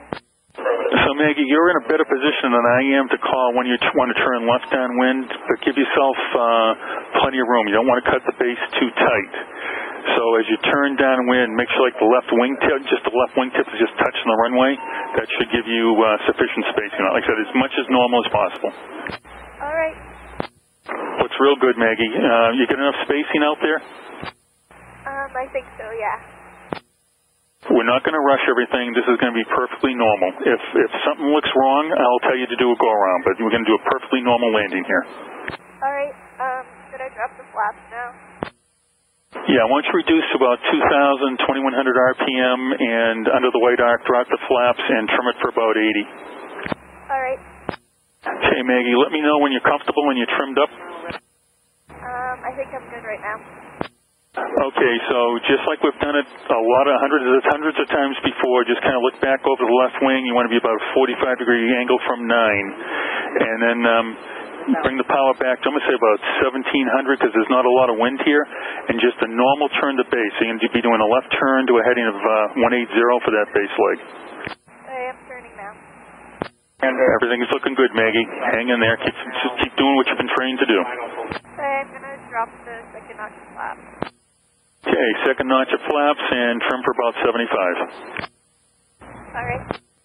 Okay, Maggie, as you're turning final, do you feel high or do you feel low? I feel high. Okay, let's reduce the power. Why don't you bring it back to about 1,400? Okay, so I'm 14 right now. And about 70 knots. 75 initially. So, Maggie, when you're comfortable, go to full flaps. I'm there now, sorry. That's okay. You're doing a great job. Just remember that 09's your aiming point. Yep. Very light winds, Maggie. Very light left crosswind. So that's all to your advantage. Okay. You're doing great. Keep doing what you're doing. I'm going to go back all the way on the tower. You're doing a perfect job, Maggie. Just treat it like a normal landing. It's going to try to pull to the right. So when the left main touches down, right main touches down.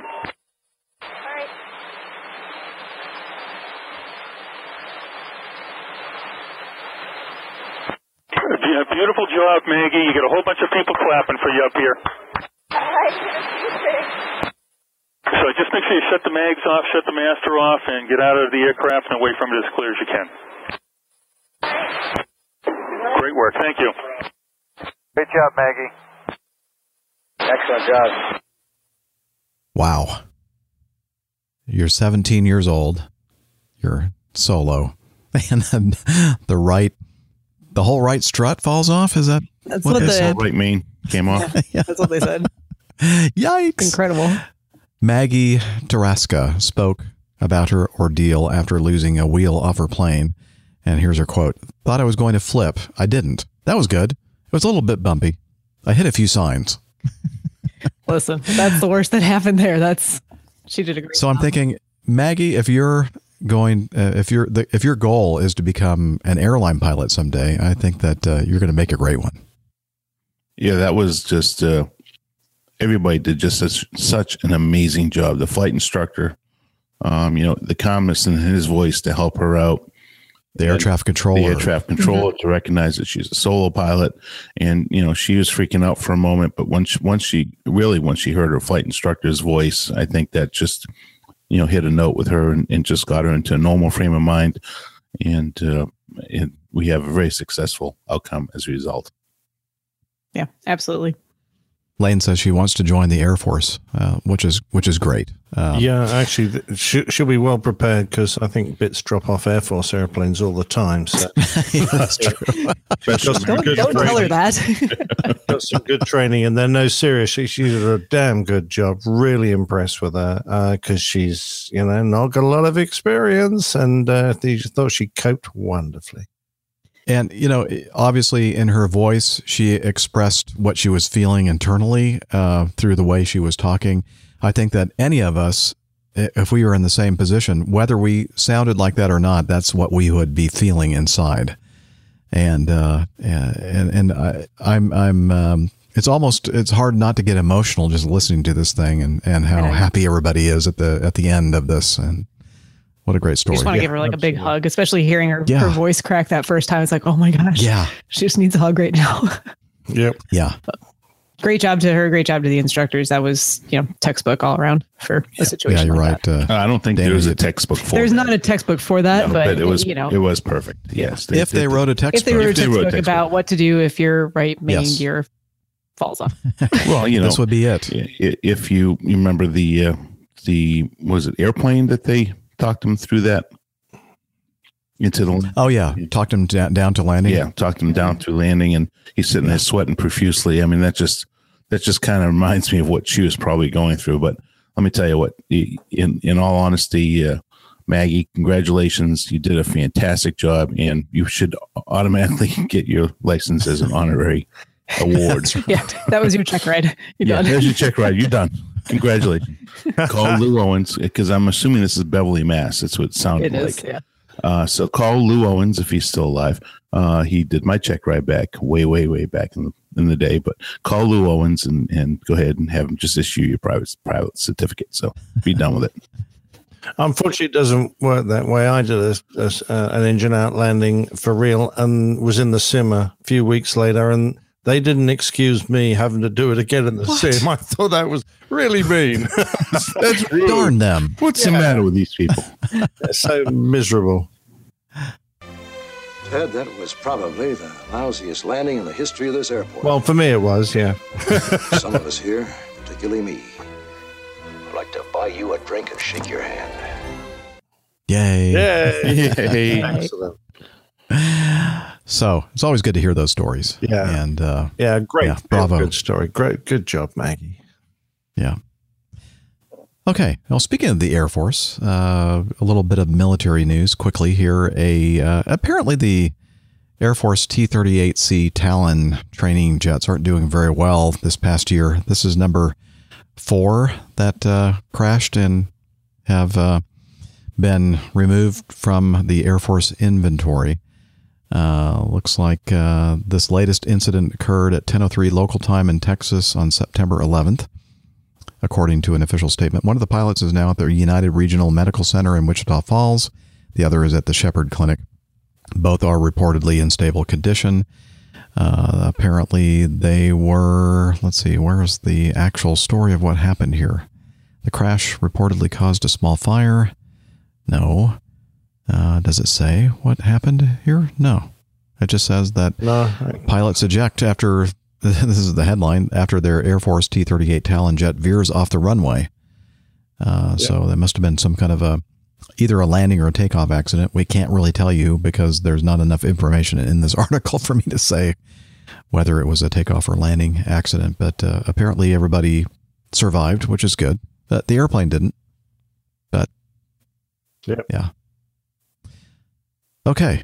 And by the way, the T-38 is the advanced trainer in which I flew, and it's been around for nearly 50 years now.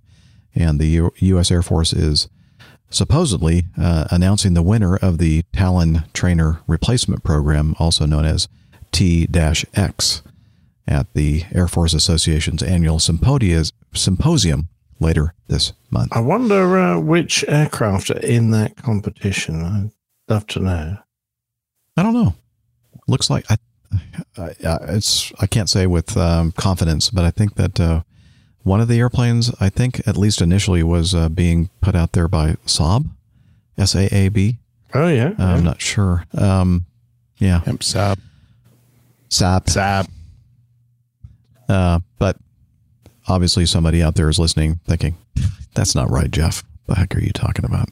They'll correct us. It's okay. Yeah, I'm sure they will. Because I was just curious to know whether the British Aerospace, the Hawk, was going to be in the competition, because, of course, the Navy uses that one. I don't know. As a jet. But apparently the idea was axed when it was clear that the 40-plus-year-old design, even though it's been updated a lot, did not meet the USAS lofty performance requirements. So there you go. Huh. Maybe I can do a quick Wikipedia search for trainer T-X trainer. The TX program has been established to enable the United States Air Force to buy a new two-seat jet trainer for fast jet training to replace the Northrop T-38 Talon. So let's see what they say. What companies? Yep, Boeing. Oh, it's a Boeing Saab. I don't know, joint collaboration, I guess. Boeing, Saab, and Lockheed Martin. Leonardo T-100, Lockheed Martin, Northrop Grumman BAE, Sierra Nevada /TAI, Staveti Javelin, and Textron Airland Scorpion. Okay. Interesting. So, all right. Guess we're going to find out sometime soon what the Air Force has picked for the next trainer. My advanced guess trainer. is it'll be an unmanned trainer. There you go. Unmanned? You know what? Oh boy! I would have loved to have just done all my flight instruction from the ground. Yeah, for the TV screen at home. Yeah. I'd probably still have my brown hair, not my gray. All right, and then finally this. New York departure clearance 082, now facing 1,500, climb 5,000, request heading 060. Clearance 082 Super departure radar contact, climb maintain 11,000, fighting 060. 11,060, clearance 082. Departure clearance 082, request heading 03022, weather. Okay, Korean Air 082 Super, fighting 040, expedite to 9,000, maintain 11,000. Heading 040, expedite to 9,000, climb 11,000, clearance 082. Departure clearance 082, request heading 030 again. Korean Air 082 Super, I can't do that, sir, because the LaGuardia departure is off your left side. I gotta turn you to the right in order for you to climb. Stand by. 그 왼쪽으로는요, 그 LaGuardia 출발하는 지인들이 나오기 때문에 별로 들어갈 수 없거든요. 오른쪽으로 가면은 좋겠는데 그쪽에 날씨가 안 좋은가 보죠? Wow. So that U.S. controller was speaking Korean to the Korean Air Super flight. That's impressive. Yeah, that's what I thought. So when I heard that, I thought, I'm going to play that on our show. Saying 2 beers, please, my friend will pay? Yes. I'm not sure what it was. It's like, that's the only Korean I know, but hopefully it'll get us out of the situation. Only Korean I know is barbecue. Korean barbecue. Yeah. Which is pretty good, by the way. That was kind of reminiscent of the that incident that we talked about on our show a few episodes back, the Shamrock. Yeah, it's a lot flight easier out of speaking JFK. Irish than speaking Korean, though. Yeah, same kind of thing. They have those very tight parameters, airspace constrictions and stuff, and but I'm sure that the Korean Air pilots probably appreciated him as long as he was saying something aviation related. Yeah. I'm sure they appreciated that. Anyway, I thought that was interesting. Brilliant. Yeah. All right. With that, I think now it would be a good time for us to transition to one of the favorite parts of the show, which is your feedback.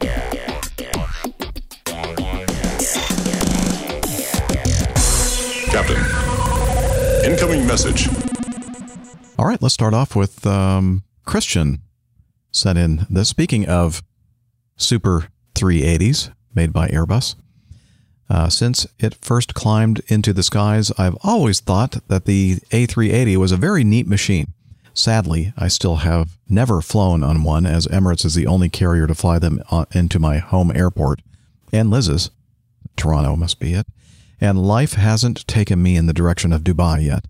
With news in recent years about its possible quick demise, I came across this interesting article about one of the first A380s which has been repurposed for wet leasing by Hi-Fly.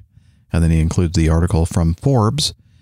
He says, currently it's saving Norwegian's backside as it flies daily between Gatwick and JFK, while Rolls-Royce's engines keep some of their 787s grounded. As of August 24th, it's scheduled to ferry Air Austral customers from Paris to Reunion in the Indian Ocean, while one of their two 787s has its Rolls-Royce engines dealt with. It's great to see that there's a continued need for this 11-year-old king of the skies, as the A380 is often termed, analogously to the B747 as the queen of the skies. Hopefully, sometime in the not-too-distant future, I can get my own backside into a seat on an A380, preferably before the only place to see one is a boneyard somewhere. Keep the blue side up, eh? Christian Base in the Toronto area. And there's an article from Forbes that he included here. And this picture, APG crew, looking at the picture, I'm sure you're seeing that. It looks familiar. Yeah, doesn't it look familiar? I think I may have seen this aircraft before in person. Yeah, at Farnborough in July. Very much so. When we were there. I don't remember the deck chairs. I don't either. But done with one of those deck chairs. Or maybe that wasn't. I mean, Farnborough. it was warm enough. Yeah, it was. Yeah. Well, wait a minute. Nice suntans going in. In the caption here, it says that it was at the Farnborough Air Show on July 19th. So. Okay.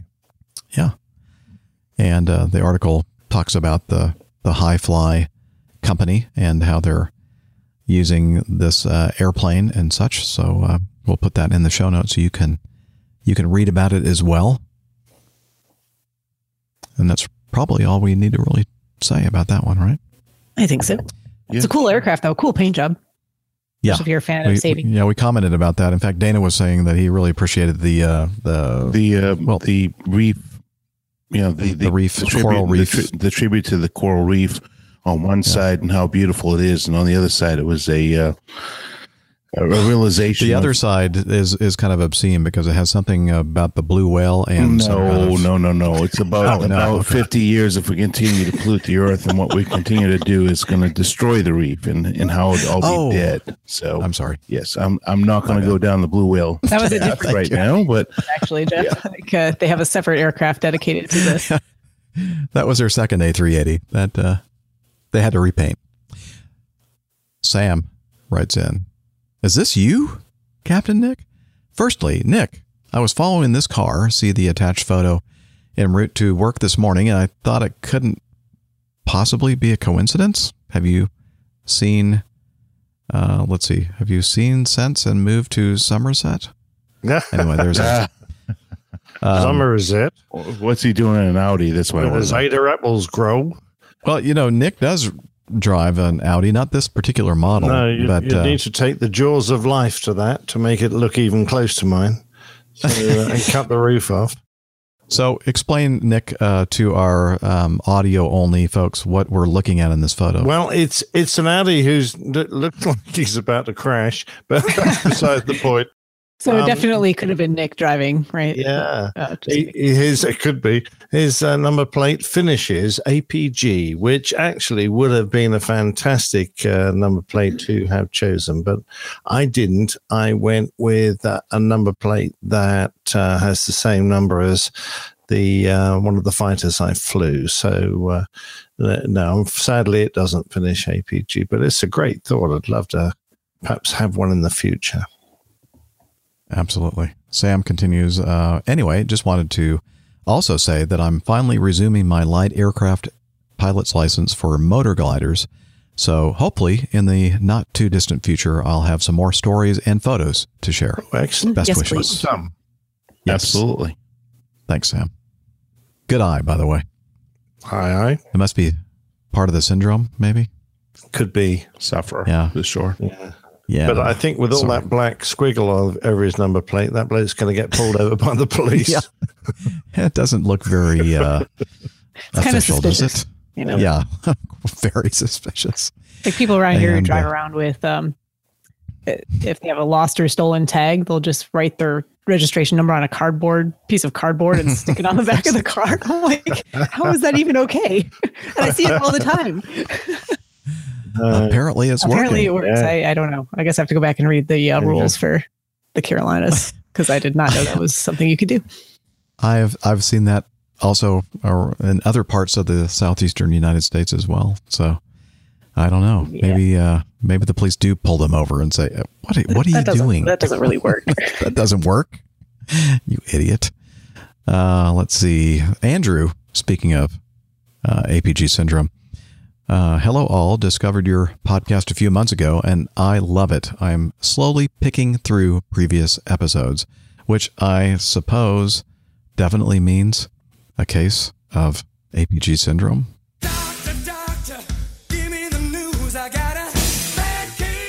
APG syndrome.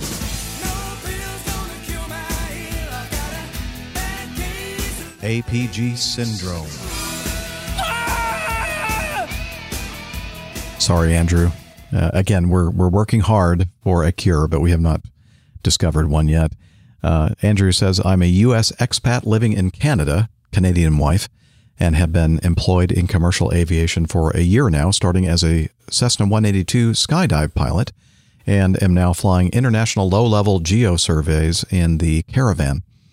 I've already learned a lot of airline industry tidbits from your show, and I really enjoy Nick's Plane Tales. Next time I am stateside, I would love to enjoy a beer with y'all. Anything stout for me, he says. Earlier this year, I had the opportunity to ferry a Cessna 182 from Vancouver Island to Belize to fly skydivers for a few months and ferry back to Canada, 7,000 nautical miles round trip. If y'all are interested in reading my account of the journey, I've documented it on a blog, and his blog is entitled Rhythms in Flight. Rhythmos in Flight? Rhythmos in Flight? No, it's Rhythms. Rhythmos in Flight. Yes. Anyway, we'll put the link to that in the show note. Maybe that's a typo. Anyway, he sent a follow-on piece of feedback. I sent a previous email sharing a link to a WordPress site in regard to the ferry flight I took from Canada to Belize, and I realize it can be quite a long read for the short attention span reader of our modern era. Here are links to short articles published about the trip in the Airfacts Journal, and then that's from the airfactsjournal.com website. So we have the long version in his actual blog, and we have the shorter versions.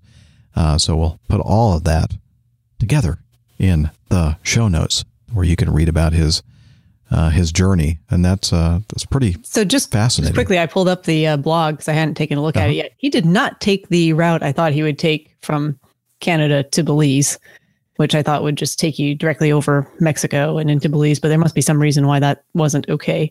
Because I think I remember he went like all the way down through across like the southern Florida, U.S. right? into Florida, across the Caribbean and Gulf there, and then into Belize. Which I wonder why I wonder if he explains that. I think he does. He's got a thing about does, flight planning, but sorry, I haven't read it yet. I'll get to it, Andrew. Yeah. Interesting. Yeah, now you piqued my curiosity, and I will take a look at it because Brilliant. I might point out to Tarquin, who I think is in the chat room, that whereas in Canada and North America you say tidbit, everywhere else in the world it's called titbit. Interesting. Thank you for that. Just so Tarquin knows what we're talking about. I actually want to comment on this, and that is that if he's coming out of trying to figure out where in Canada, did he say Vancouver Island? Vancouver. That's right. I was reading through this. I remember reading it in my emails. Vancouver Island, and the flying that he had done is got to be unbelievable, because he went down the west coast of the United States, down through Mexico, down through into Belize. So the scenery that this gentleman got to see, Andrew, is amazing. And my hat's off to you, Andrew, because I'm a former parachute pilot myself. Jumped out of a perfectly good airplane, which is crazy, Dr. Steph. I would tune in on this and see what his trip was like, because it sounds pretty amazing. Yeah, like I said, I was looking through, but I haven't come across it yet to find out why he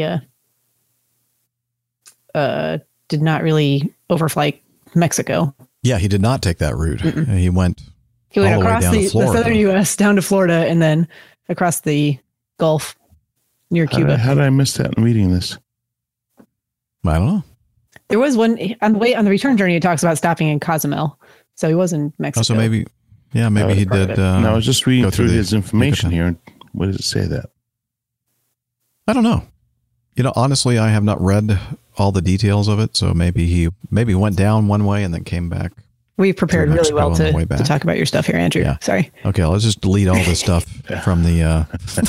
I'll fix it in post. No, I'm not going to do it. No, leave all this. I just don't see it in what he wrote. Well, I think we're just encouraging everyone else to go and read it now too, because we've raised a lot of questions here. Exactly. See what we did there? Of course, I didn't click on the link, so that was my fault. Well, it doesn't matter. Now everybody is like, what the heck are these guys talking about? I'm going to go look myself. So, Andrew, we did you a favor, didn't we? Yeah. So click on the link, and it'll be in the show notes, I'm sure, and follow it out. That's 182. What year is that? Oh, it's an old one. I flew in 1950. It looks like a 1950-ish. Yeah, I flew in 1958, 182 in parachute jumping. It was fantastic. I've jumped out of one about that age. I've jumped out of one about that age. Yeah, well, vintage. At that age, you might want to jump out of them. That's even older than Nick and I. Yeah, that takes some doing. Yes, it does. It does indeed. All right, moving on to item number 4. Ralph. This airline has declared only service animals can fly in the cabin, and that includes miniature horses. Well then. I like that. Thank you. Passengers fly. Actually, that was a full-size horse, but if you're a horse person, you would know that. Passengers flying Southwest Airlines will have to deal with the company's new service animals policy, which includes cats, dogs, and miniature horses. Starting on the 17th of September, which is just coming up in 5 days, the only service animals that will be able to fly in the cabin of the Dallas-based company's planes will be cats, dogs, and miniature horses. No trying to embark peacocks like a woman did on United Airlines earlier this year, and no turkeys or snakes either. And those are just some of the animals that people have tried to bring onto planes, stating they were service animals. Unusual or exotic animals will not be accepted, it reads in the statement detailing the company's new policy.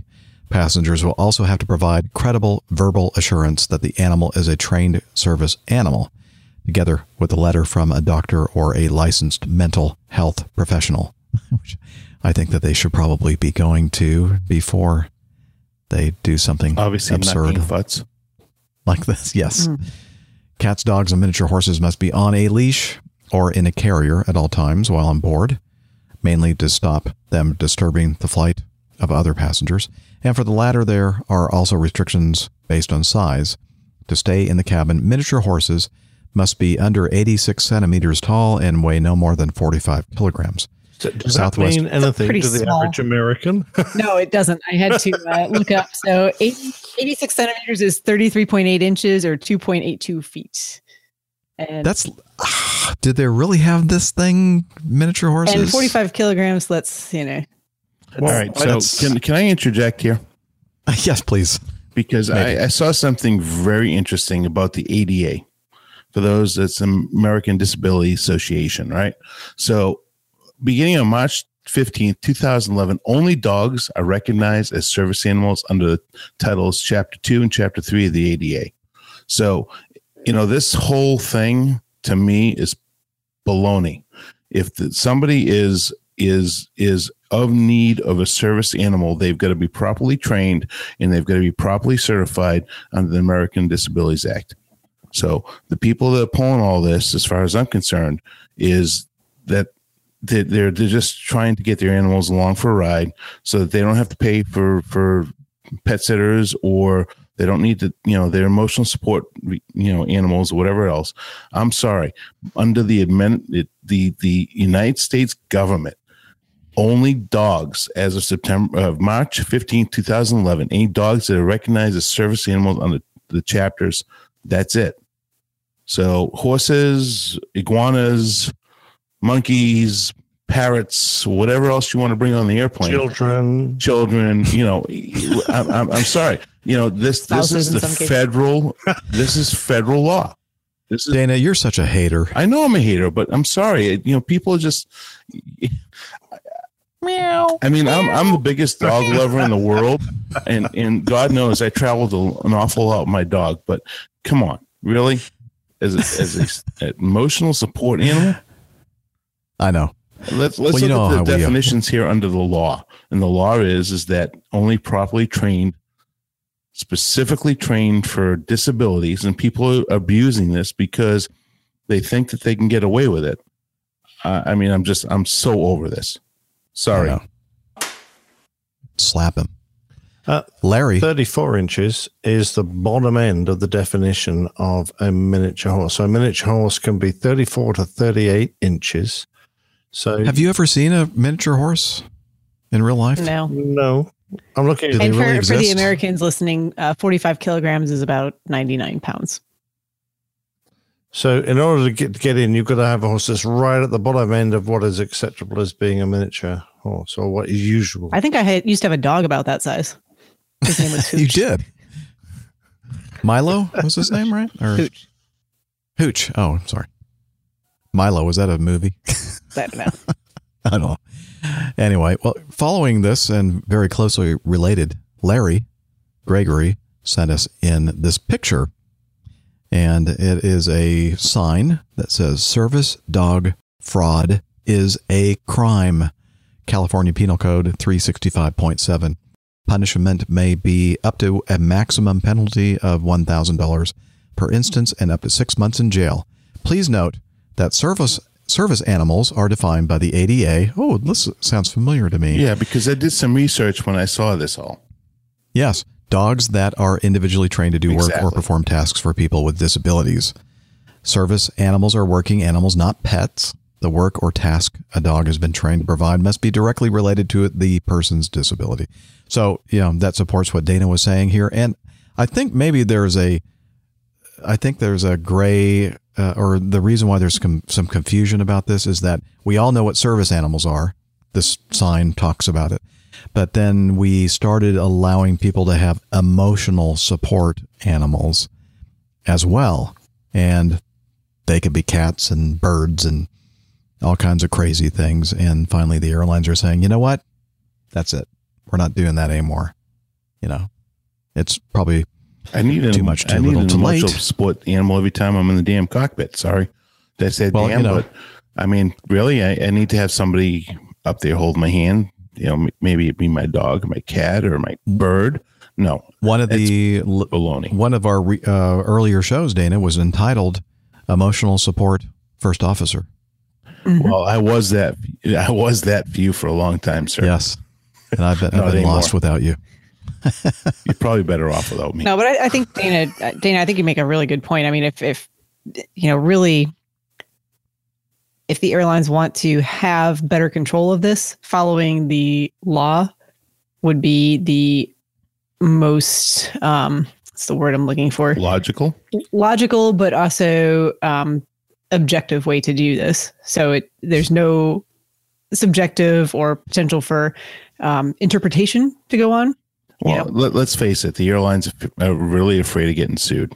And the publicity that comes along with it, especially nowadays when everybody has a video phone and they're taking videos, and people are so disturbed by the fact that they're being denied their emotional support animal. And I get it. Believe me, I get it, because I'm kind of lost, and I've been lost for the last 2.5 years without my little dog in my life, and I understand it.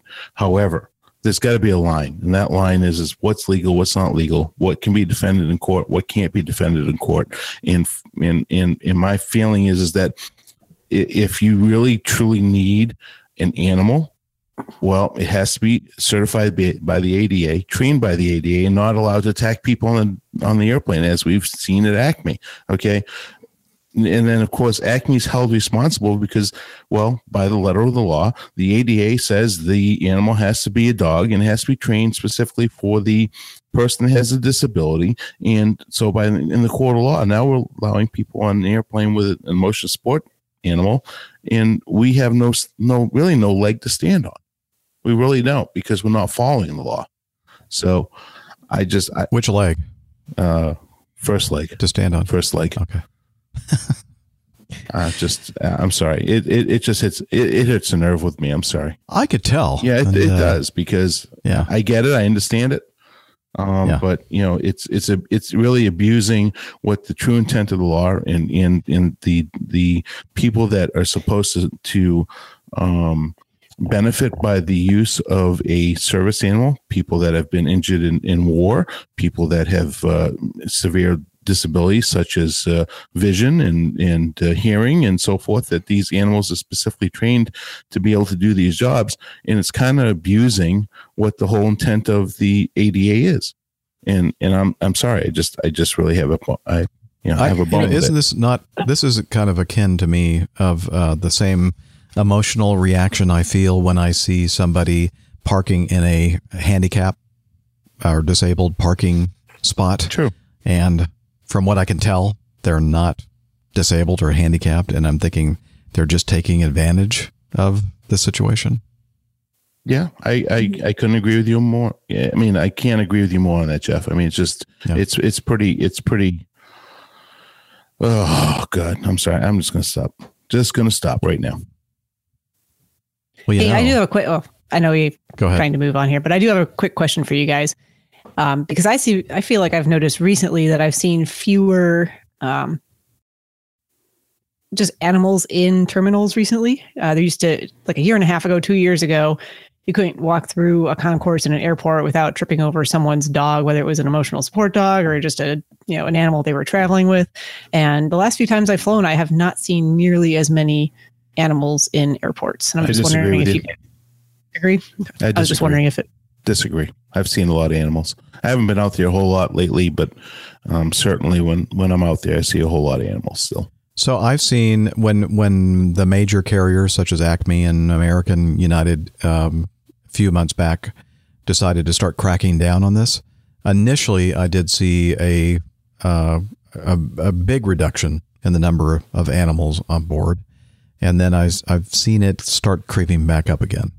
So I guess maybe they're still continuing to find loopholes or something like that. But I do agree, Steph, that in my personal anecdotal experience, I've seen fewer emotional support animals on board airplanes. So hopefully that's the trend.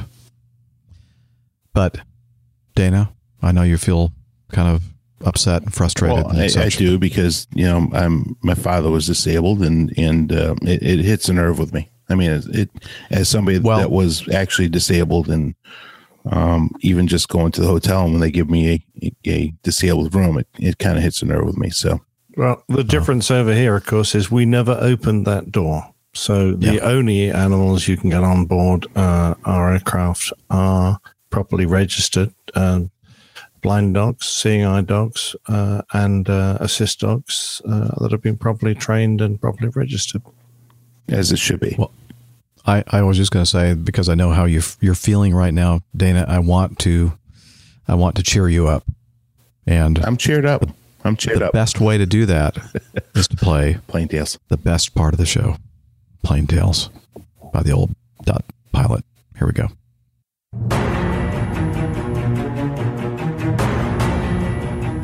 The Old Pilot's Plain Tales. Uncle Jeff. Some time ago, Nick Kidd from the Isle of Wight sent me a family memoir written by his uncle about his wartime flying in the Royal Air Force during the Second World War. Geoffrey Arthur Kidd and his twin brother John weren't poster boys for the RAF, but two from the hundreds of brave men who took to the skies in the night to fight a war not of their making, but one they were determined to win. Jeff's detailed description of the missions he and his brother undertook make fascinating reading, and I thank Nick for letting me turn his uncle's deeds into a tale. Jeff's story starts when his crew first came together to train on the Whitley, an aircraft that was almost obsolete by the start of the war and was retired from operational service in 1942. He joined Geordie Abbott, bomb aimer, Jimmy Thompson, navigator, Roy Ash, wireless operator, Doug Wilkinson and Paddy Irwin, both gunners. They trained initially by day, learning how to escape the aircraft if things didn't go well, doing circuits and dropping practice bombs. Hurricanes would practice attacks, and they would go into their corkscrew defensive turns, guided by the gunners with calls like, "Fighter, coming in on starboard. Stand by. Corkscrew, starboard, go." The old Whitley only had one turret, so the boys had to take their turns. Their night training was more difficult, over a United Kingdom that was entirely blacked out. No visible lights from towns or villages. The only lights visible were from searchlights, helping to guide lost aircraft using the Darky system. The little-known Darky system was a system that used a special radio frequency to triangulate the aircraft using direction finders. You called out, "Hello, Darky! Hello, Darky! Hello, Darky!" and gave your code for your home station. The nearest station would take over and instruct you to put your navigation lights on. Then the Royal Observer Corps and searchlight batteries would look for you. If they found you, they would raise their lights straight up and then lower them to point at the next guiding light, and in that way they would light the path home. Pundit was another way of finding their way. Jeff mentions them in his story. There were very low-intensity red flashing lights known as pundits using Morse code. These were located near airfields, and a list issued to the navigator could be used to identify where we were.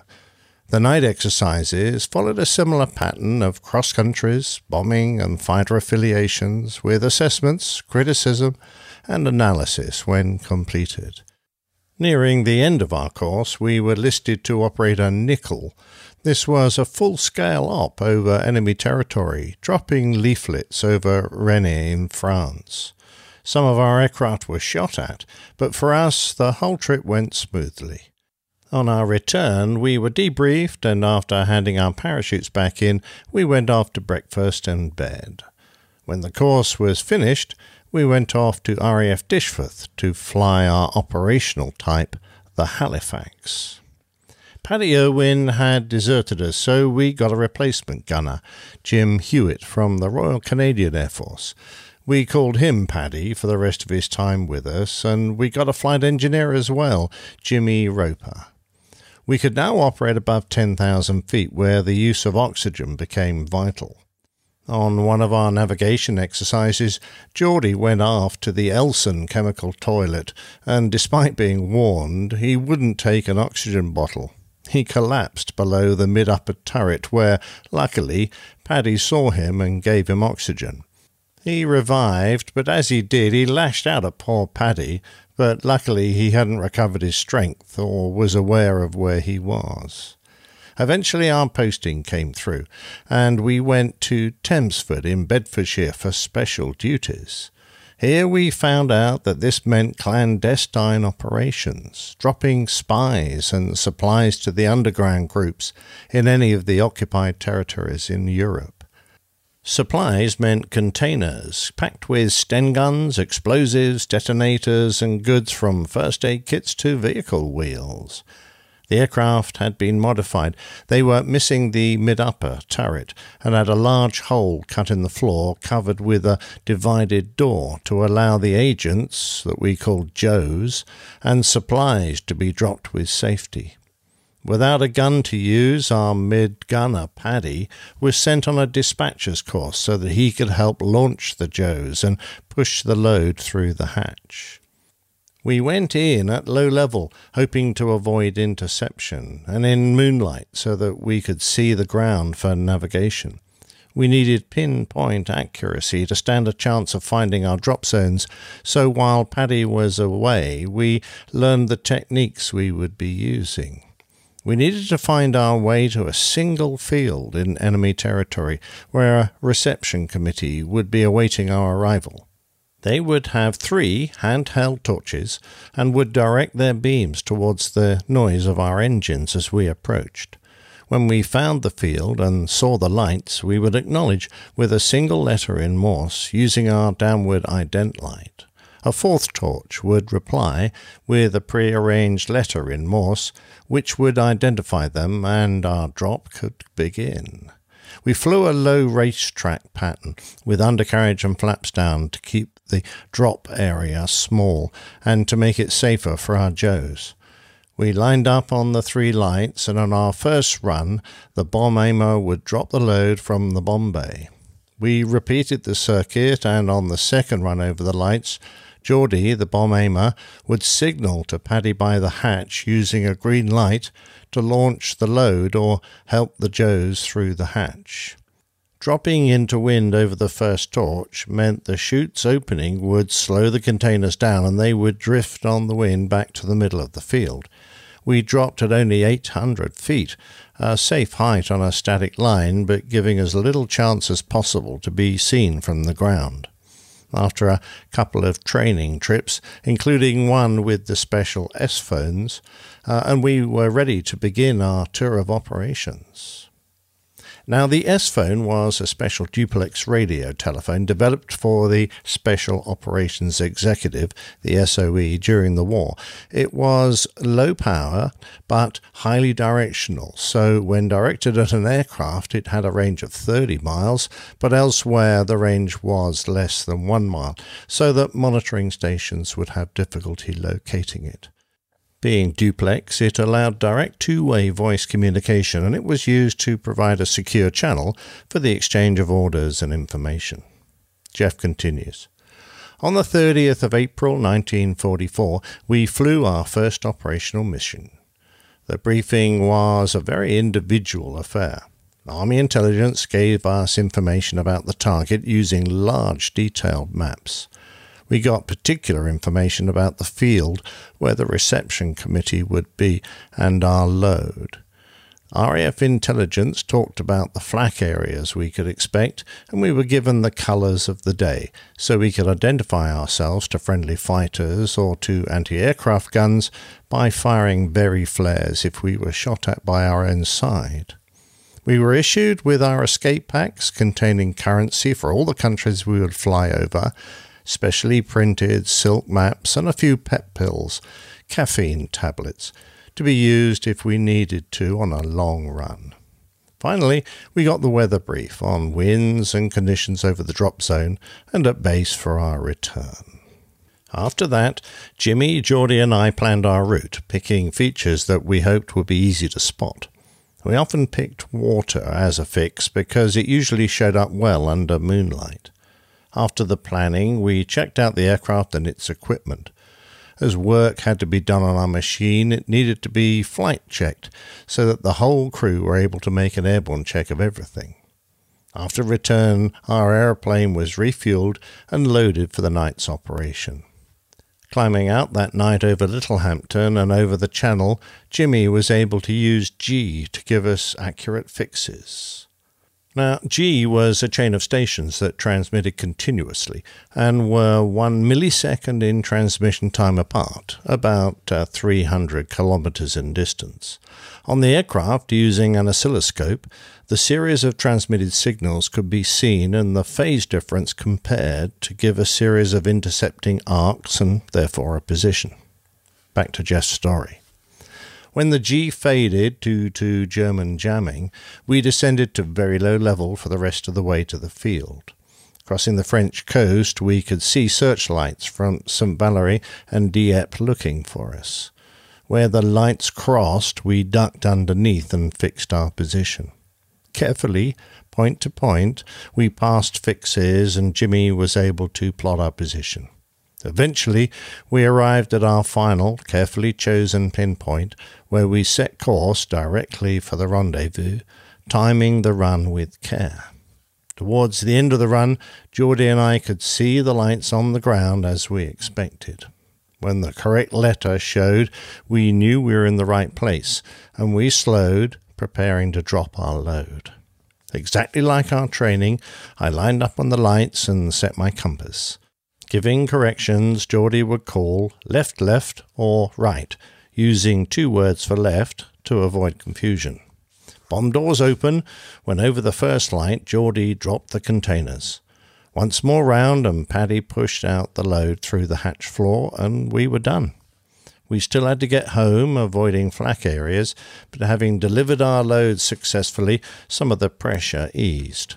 Soon after crossing the coast, we were in G cover, and with Eureka, a transponder system that used a pair of directional antennas on the aircraft to home onto a beacon guiding crews back to their base. After a 7-hour flight, we flew round the DREM circuit lights, which funneled us in for a safe landing.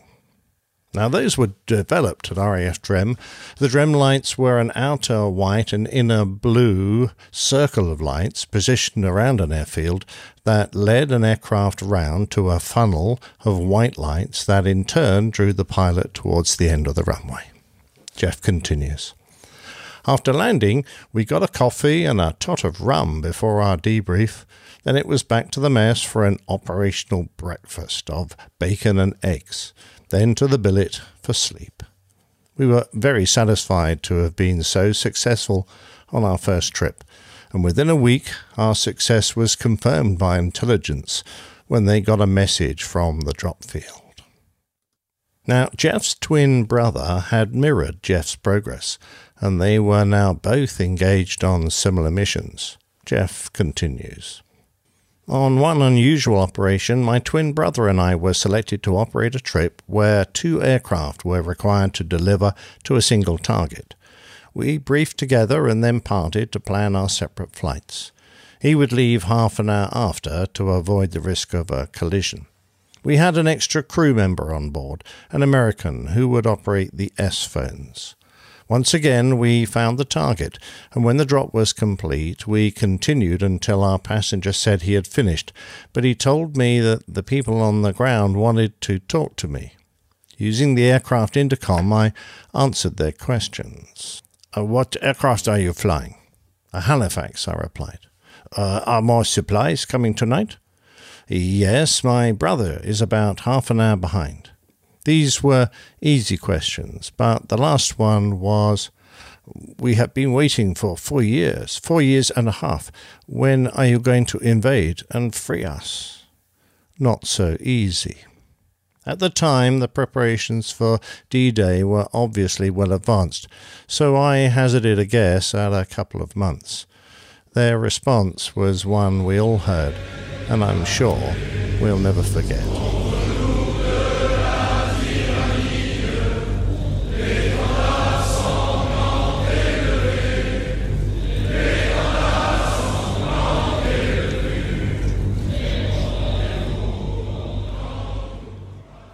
With their song fading in the background, it was time to leave the dropping zone clear for my brother.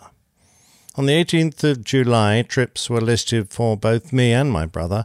We went through the normal preparations and set off before dark so as to reach the coast in full darkness. The route was into the country south of the River Loire, and this night we were followed by a fighter dropping flares trying to pick us up. We flew lower than usual so not to come between the flares and the fighter and be seen. Close to Neviers, lights came on in the town, and I felt that someone was trying to guide us on our way. We reached the RV, found the target, and dropped the load. After returning, we debriefed and went to bed as usual, but I was awakened a little later to find an airman with an officer supervising, packing up my brother's equipment and clothes. My heart sank. "Oh, didn't you know?" they said. "Your brother didn't return last night." I took over the packing and then went to look for his bike by the Nissen hut. It had already been taken, a bit of a tradition when a crew went missing. Later, we found that he had collided with a Liberator over the target area, where they were both supplying the same group. After the invasion, the French underground needed extra support, and which meant some very long trips. One we made to the south of Lyon took 9.5 hours. By the time we got back, we had already been posted as missing. I've never felt so physically tired since, and still recall my struggle to get to my billet, only a short walk. On another trip, they lit fires instead of torches, and the Morse reply was barely visible. As we made our approach, we could see vehicles moving. Then, in the middle of the lights and signals, there was a lot of concentrated flak with tracer all around us. "Hey, Skip, it's bouncing off the fuselage," Jimmy shouted. To get out of range, I quickly pulled up the wheels and flaps, and the aircraft sank towards the river, so we were lucky to get away and return home. 38 operations flown, over 250 hours, all without any autopilot, always flown with the same crew. Only 6 failures to drop. Jimmy, our navigator, normally a happy, cheerful soul, had become introspective and morose, but when we finished our last trip, he quickly returned to his normal self. I only discovered the tension I was under when, a little later, I was travelling on a train at night. Waking from a nap, I was sure I was being shot at and prepared to take evasive action as if I was flying. Then I realized it was only sparks from the steam engine, and I felt lucky that I was in an empty compartment so I could recover myself. We dispersed to training units, but as a team we had collected 2 Distinguished Flying Crosses and a Distinguished Flying Medal. Yet none of us could have flown without the dedication of the ground crews, for never once did my aircraft fail me. When I visited my brother's grave in Marigny-l'Église near Avallon some 40 years later, I explained why I was there to the mayor, and he took me to the crash site. At a memorial for the members of the underground who had been shot by the Germans at Saint-Aubin-la-Fête. After speaking to an old marquisade about our flights, I was invited to lead the parade. It was good to know our efforts were still appreciated. Well, it goes without saying, Nick, you do such an amazing job with those. It just gets better and better, the production. Thanks very values much, of these Jeff. things. But that was... What a story. For me, that was an easy one. Nick gave me a very personal memoir from his uncle that hadn't really gone outside the family. And it was just a wonderful treasure of detail and memories for these remarkable missions that he flew. But he wasn't, as I mentioned, he wasn't one of the poster boys. He was just a guy. He got a DFC, which is no mean thing, but he was just one of the regular pilots that just worked and did his job during the war. But it was a fascinating job, I must admit. I read it with great interest. What struck me was very little said about the fact that his brother perished in one of these missions, and just kind of went, okay, he's gone. Yeah, they cleared out his stuff. Let's move on. Yes, I wonder whether he just was one of those guys that didn't want to open up about that. He went on to have a long and distinguished career as a civil airline pilot, flying for, I guess it was British European Airways, ending up on the Trident and such things. So, I mean, he continued to fly, but I think a lot of guys from that period were quite stiff upper lip about it. So they weren't going to wear their emotions on their sleeve as we might do nowadays. And that was the story that, I forgot the name of the person who sent it to you on the Isle of Wight, sent to you a year ago. Nick Kidd, that's right. Yeah. I mean, did you find out just, if he knew, if he is still listening or knew? No, I haven't. I haven't heard anything from him. I mentioned it on the last show, and I hadn't seen anything. But I mean, he sent it to me. It was sitting there in my little folder, which I haven't looked at for a while. And when I thought of something, I thought, "Oh, golly, I don't remember this." And then I looked at the date and went, "Golly, it's been there a year. I need to do something about this." So I was glad to have the chance to do it. Yeah, and I'm sure he appreciated you, even though it's been a year, taking the time to do it and doing such a good job for it. Liz thinks he might have sent some feedback in February, so hopefully he's still a listener. Excellent.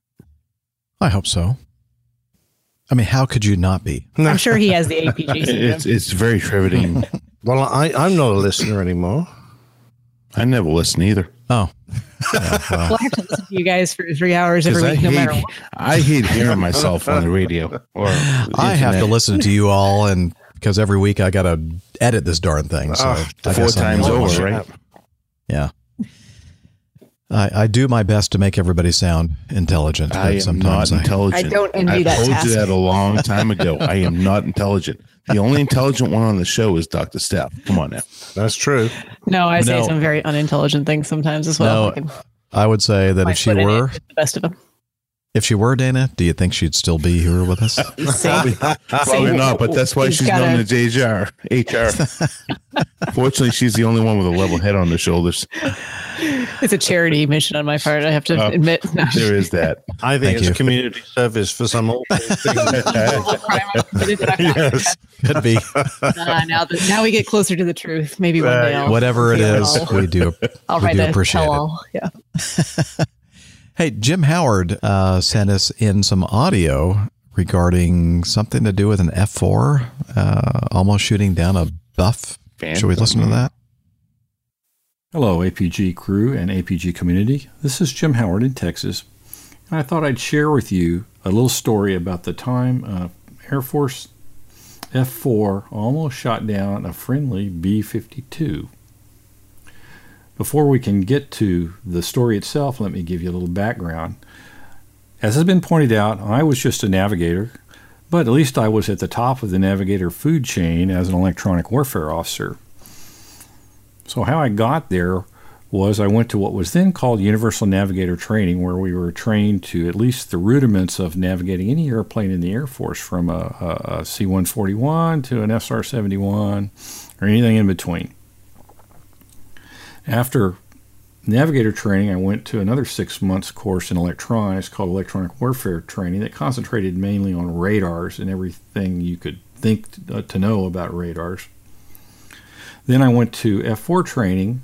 I was trained in a F4E, just a plain old F4, and I got really lucky at the end of my basic F4 training because I was picked in the very first class of Wild Weasel EWOs who were entered directly from training as lieutenants. We were called baby weasels. Prior to my class, you had to have at least one tour at a regular F4 before you could be a Wild Weasel. What's a Wild Weasel, I hear you ask? A Wild Weasel is an airplane that specializes in locating and attacking radar-based threats on the ground. Primarily surface-to-air missile radars, early warning radars, and anti-aircraft artillery gun-laying radars.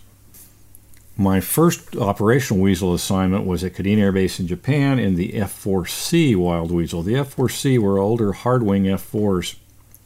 That is, they had no leading-edge slats. And they had been pretty much shot up, ridden hard, and put up wet during the Vietnam War. They had a primitive electronic system in it that could sort of locate vaguely the direction that a radar on the ground might be located. You had no range information. So the F-4C Weasel tactic was to basically fly around, hope that a SAM came up and lit you up, point at it, try to dodge the missile he's shooting at you, fire your crappy AGM-45 Shrike missile that probably would only irritate him if at best, and try not to be killed. We pretend to go in and bomb the thing after that, but how that would really work, I'm not sure. Not without a lot of losses anyway. But there was good news on the horizon. The Air Force had been developing a far more advanced wild weasel airplane, which came to be called the F-4G. I got into the F-4G in about 81.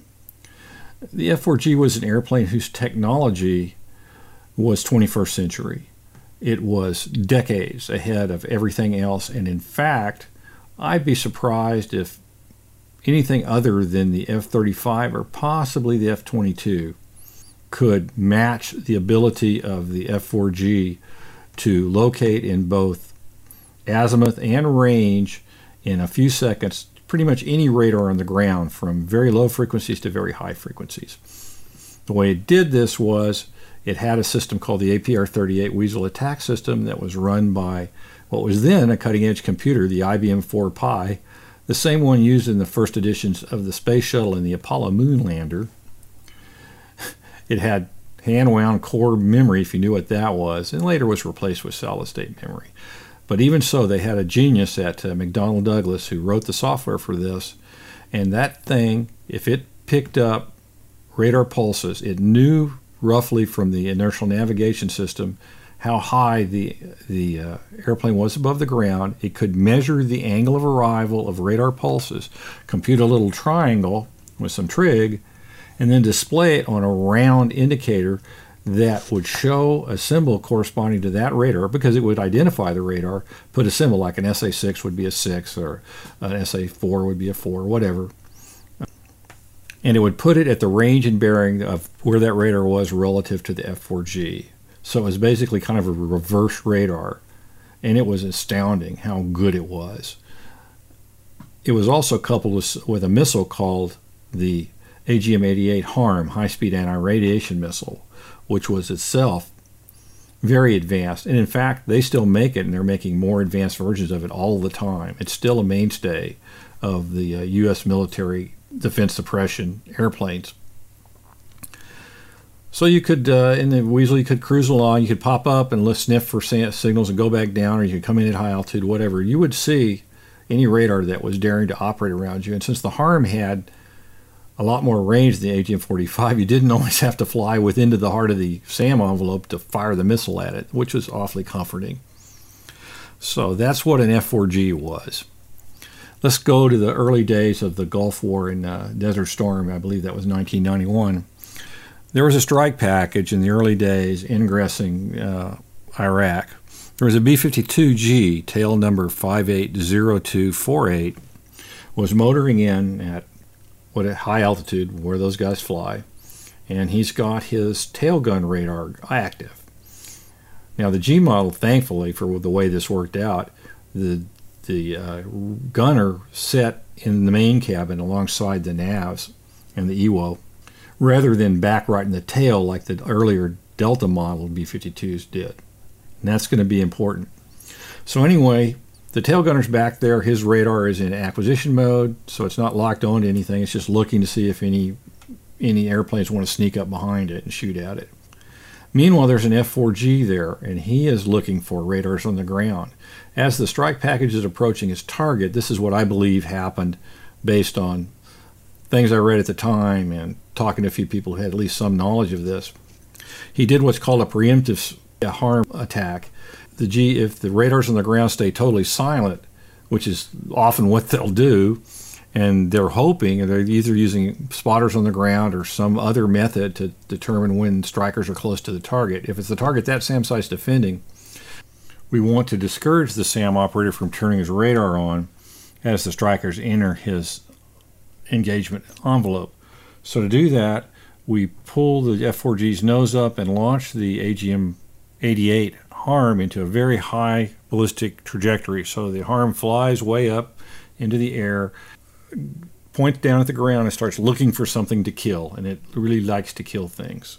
My hand just went up and over like a ballistic trajectory. You have to imagine that. And then as it comes down, the seeker wakes up, and the harm starts looking for something to kill. And it's a very aggressive missile. In this particular mission, the harm looked down and said, oh, I see a AAA radar. I'm going to kill it. So zoom, and it goes, and it's a very fast missile.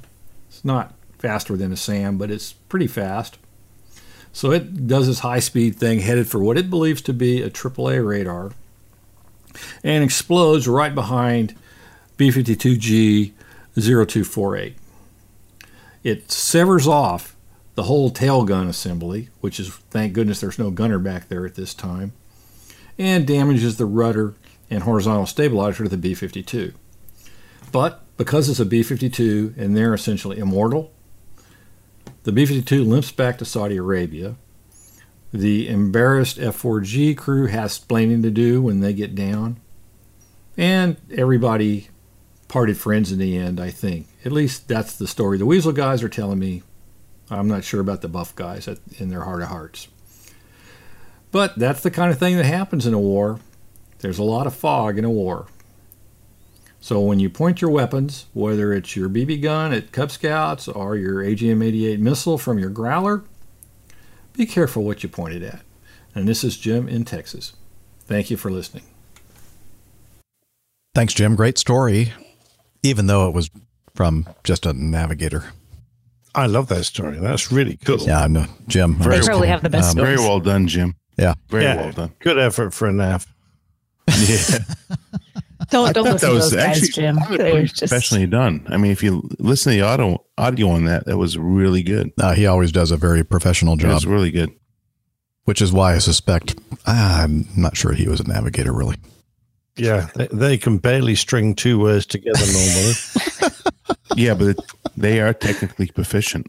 Yeah. Yeah, well, they only give him two buttons, mate. One for his left hand, one for his right. So.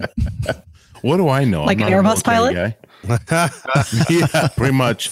Hey, how do you land on the wrong runway and shoot the approach to the wrong runway as an Airbus pilot? Come on, you have the best navigation in the world. Oh, you mean the aircraft's got better navigation equipment than a Boeing? Oh, I'm very impressed. Thank you for saying that. Boeing, I'm going to that. Boeing must be awful. Well, I think I have the my Airbus is made GA for aircraft idiots. have the best navigation equipment. Who? I'm just gonna say it that. does. Which one? Actually. Any GA aircraft, just flight and an iPad. And the G1000 is far superior to anything that G1000 is amazing. Hey, Jim. Thank you very much for that story. It's always good to hear from you. Yeah, and fascinating. I had heard of that story because do you remember the Buff pilot that we chatted to at Pittsburgh? Yes. Yep. Yeah, he told me that story. Oh, very good. Yeah, and he gave us the extra special tour of the Super B-52. duper extra special tour. Yes. Yeah. Great. Do you remember what his name was? I He had some kind of a really interesting nickname. Yes. I can't Oh my gosh. think of Now what I'm it drawing a blank. is now. Go back and see if Yeah. Well, Steph will research that. I'll research. She is I'll the get back to youngest you one in, of. It's pretty sad because you are the youngest one of us all. I've never claimed that my memory is any good. You should still have your faculties. You should have your faculties. I can't remember Faculties. my name. Come on now. Hey, remember we were talking about flying under the Golden Gate Bridge? Somebody had asked about that. Oh, I wish you'd never got onto this damn subject. We got a little we bit of have feedback on it, Nick. A lot of Just a little feedback bit. on it. We're just going to quickly go through this. Chris from the UK says, I'd like to offer some discussion. On a trip to California, my wife and I were both amazed to see what we assumed to be a flight seeing helicopter fly straight under the bridge. And let's see. Here's a blog post which contains both a description and photos of one of these under bridge flights. And he puts the link here and an embedded video as well. And so apparently he's providing evidence to us, including Part 91 General Operating and Flight Rules, part of the regulations. Stephen has a picture of several helicopters flying under the Golden Gate Bridge. So we have photo evidence here. He said, I heard your request for the helicopter flying under the Golden Gate Bridge, and I found them. The first tour my dad took of San Francisco helicopters, aircraft diving down to fly under the bridge and flying under the bridge. And the next 3 are pictures my brother took at Fleet Week 2011 and the USS Carl Vinson coming under the bridge with a SH-60 Seahawk flying off of her port side. And he says, and remember, pictures or it didn't happen. So he has some pictures for us there. Tim, he went ahead and put in his 2 cents as well. He says, there's been a lot of discussion of late about flying or aircraft flying under the Golden Gate Bridge in San Francisco. And he also provided some photographic evidence. And he works for Acme Construction. And he said that they shared the same hangar with San Francisco Helicopter Tours. Incidentally, the same hangar that Amelia Earhart departed from. Wonder if they have any responsibility for the disappearance. And finally, Gus sent in some video for us. He said, this email is for Captain Nick, who demanded evidence of a helicopter actually flying under the Golden Gate Bridge. This is a video taken about 2 years ago while crossing the bridge by foot.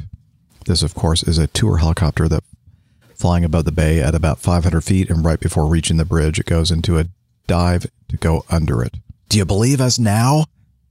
And this is Gus from Argentina. Wasn't Gus the guy that had the the airplane dismantled and shipped to him in Argentina and then had to put it all back together?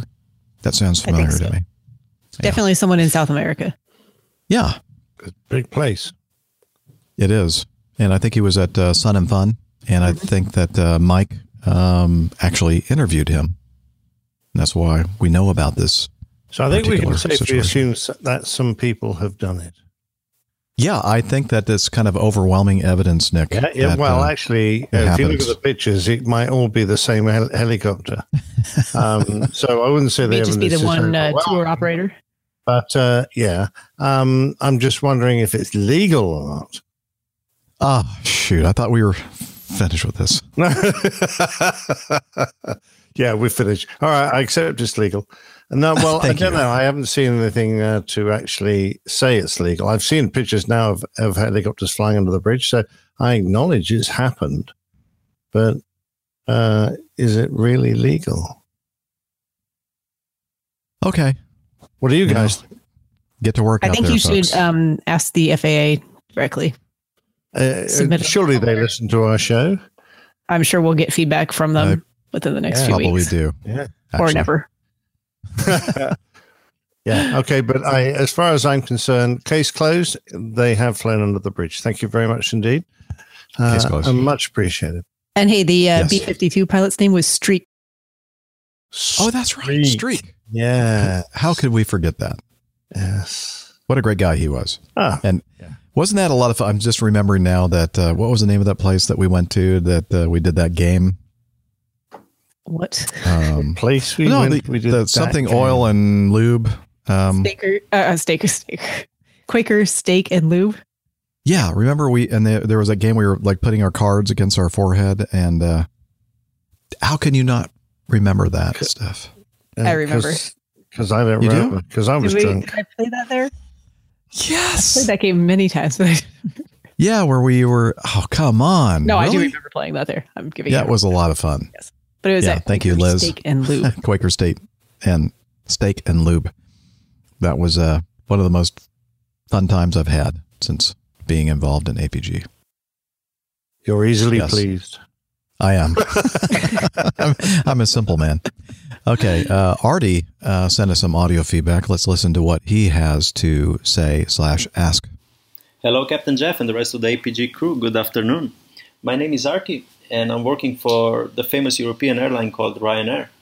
I'm based in Canary Islands, which is just west of the Western Sahara, closer to Africa than to mainland of Spain.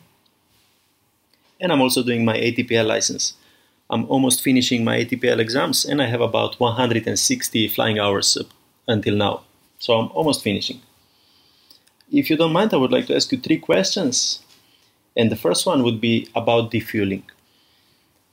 For example, how long... Wait a minute. 3 questions, Artie? We only allow 1. No, I'm just kidding. Monty Python say you have to ask 3 questions. Oh, okay. Yeah. Well, then Monty in Python, this case, I asked you questions 3. Is that the one where he says an African or European swallow? Yes, that's right. For example, how long does it take to defuel an airplane? Is it a very, very long process? Do you cause very big delays with that? Because you need to call the defueling trucks, they need to install all the equipment, I guess, and all these things. And also, can you give us some examples of why would you need to defuel an airplane? I can probably think of only 2. The first one may be getting some extra passengers on board the aircraft, or maybe some extra bags. Or second one, maybe the weather is turning very bad and you become limited by your weights, so you need to defuel a little bit if you can. Any other examples? And the second question would be about how strict are your airlines with you keeping your speeds and a very good economical flight? How strict are they on you trying to fly as economically as possible? Because, for example, in Ryanair, they are calling the captains every week when they are exceeding the speeds, when they are not doing a very, very good job, when they are not flying exactly by the manuals. So, for example, a lot of times we have some captains that want to take us home very, very quickly, so they accelerate the speed above the recommended speed. And then 1 week after, they get a call from base captain asking, "Captain, why did you increase your speed on this and this flight?" And the response is usually, because ATC asked me to increase the speed. Okay, that's okay then. Does that happen to your airlines as well, or is it just Ryanair that is so strict with all these things? And the third, last question would be about any advices for a first officer becoming a captain. As you know, with Ryanair, you can become a captain very, very quickly. I think it's about 3 years. So imagine you finish your ATPL, you get hired by Ryanair, you become first officer. After 3 years, you're a captain. That's a very short time in my opinion, which is a good and a bad thing probably. But because it's such a short time, you probably need to learn a lot of new things and develop some stronger characteristics and personalities. So what would your advices be for a first officer becoming a captain? What kind of behavior you need to learn to adopt, and what kind of personality, and so on? Thank you for your replies. And also I need to congratulate you for doing this very beautiful podcast since a long, long time. I've been listening to you for about 5 or 6 years now. And time is flying. It seems like it's been only 1 year or something. And also I need to say I'm very impressed with Dr. Steph. She's incredible. She is a pilot, a doctor, and she has plenty of sports. She's always busy, and that's impressive. So thanks to all of you. Keep up the good job, and thank you. Hey, thanks for those kind words, Artie. Stop! Who would cross the bridge of death must answer me these questions 3. The other side he see. Ask me the questions, Bridgekeeper. I am not afraid. What is your name? My name is Sir Lancelot of Camelot. What is your quest? To seek the Holy Grail. What is your favorite color? Blue. Right, off you go. Oh, thank you. Excellent. Well, before Jeff cut me off there, I was saying sorry to Artie. No, I'm just kidding. Yeah, thank you for those kind words, and thanks for your feedback.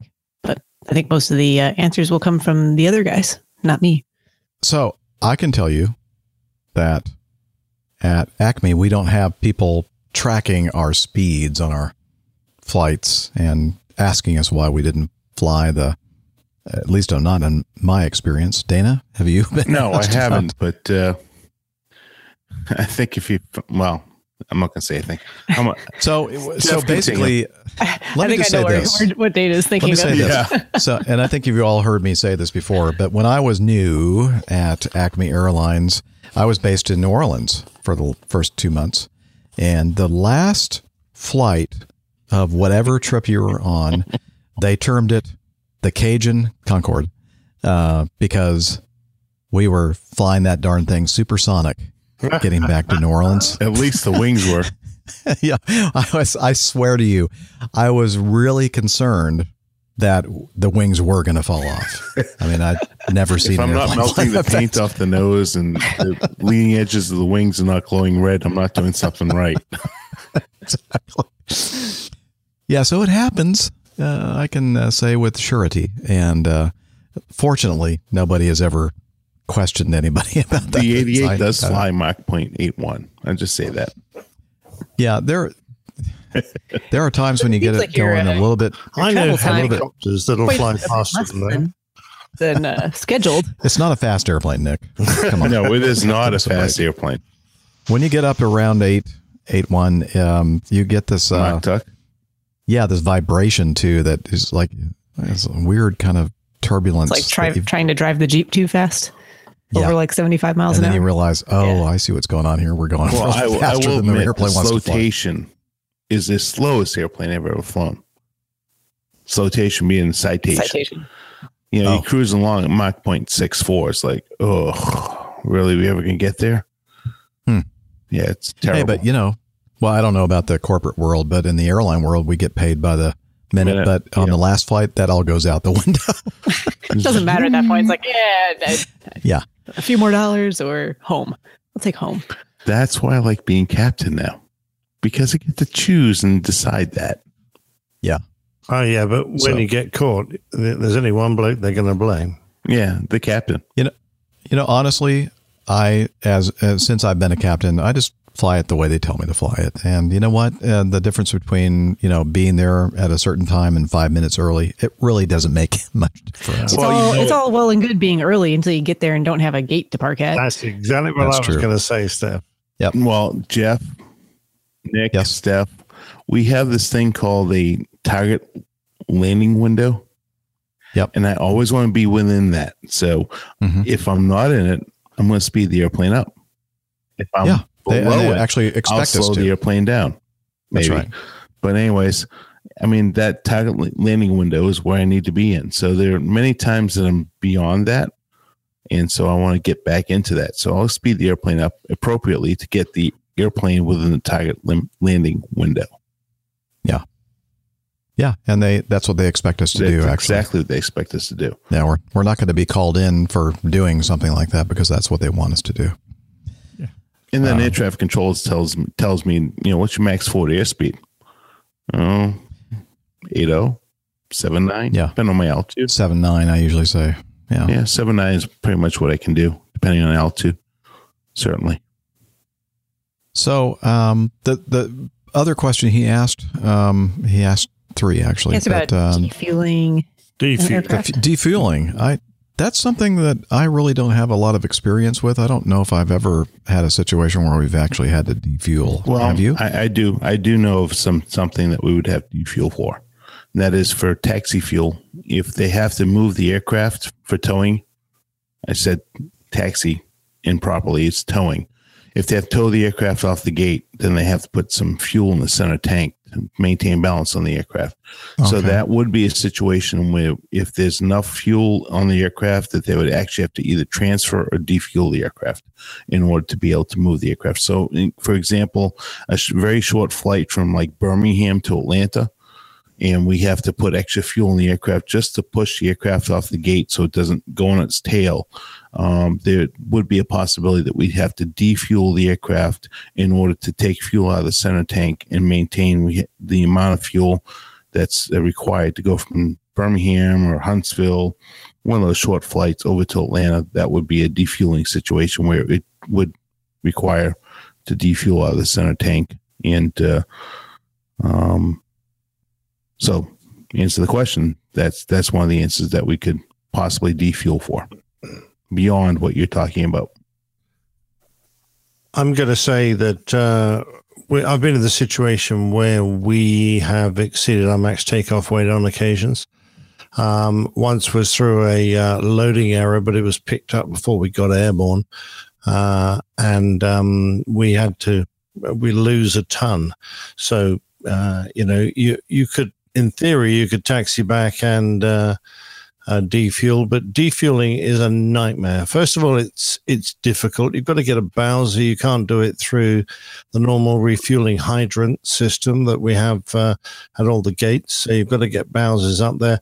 And when you take the fuel off, you can't do anything with it. Once it's been in an aircraft, it's considered unusable. You can't then stick it in another airplane.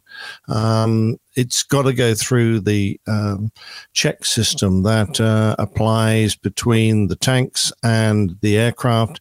And once it's been on board and they don't know what it's been mixed with, what water there might be in the aircraft, what other fuel they might have had left in the aircraft, it's now an unknown quantity, and they will want to ditch it. So it's very expensive. It's slow because, the system isn't really designed to be put into reverse, as it were.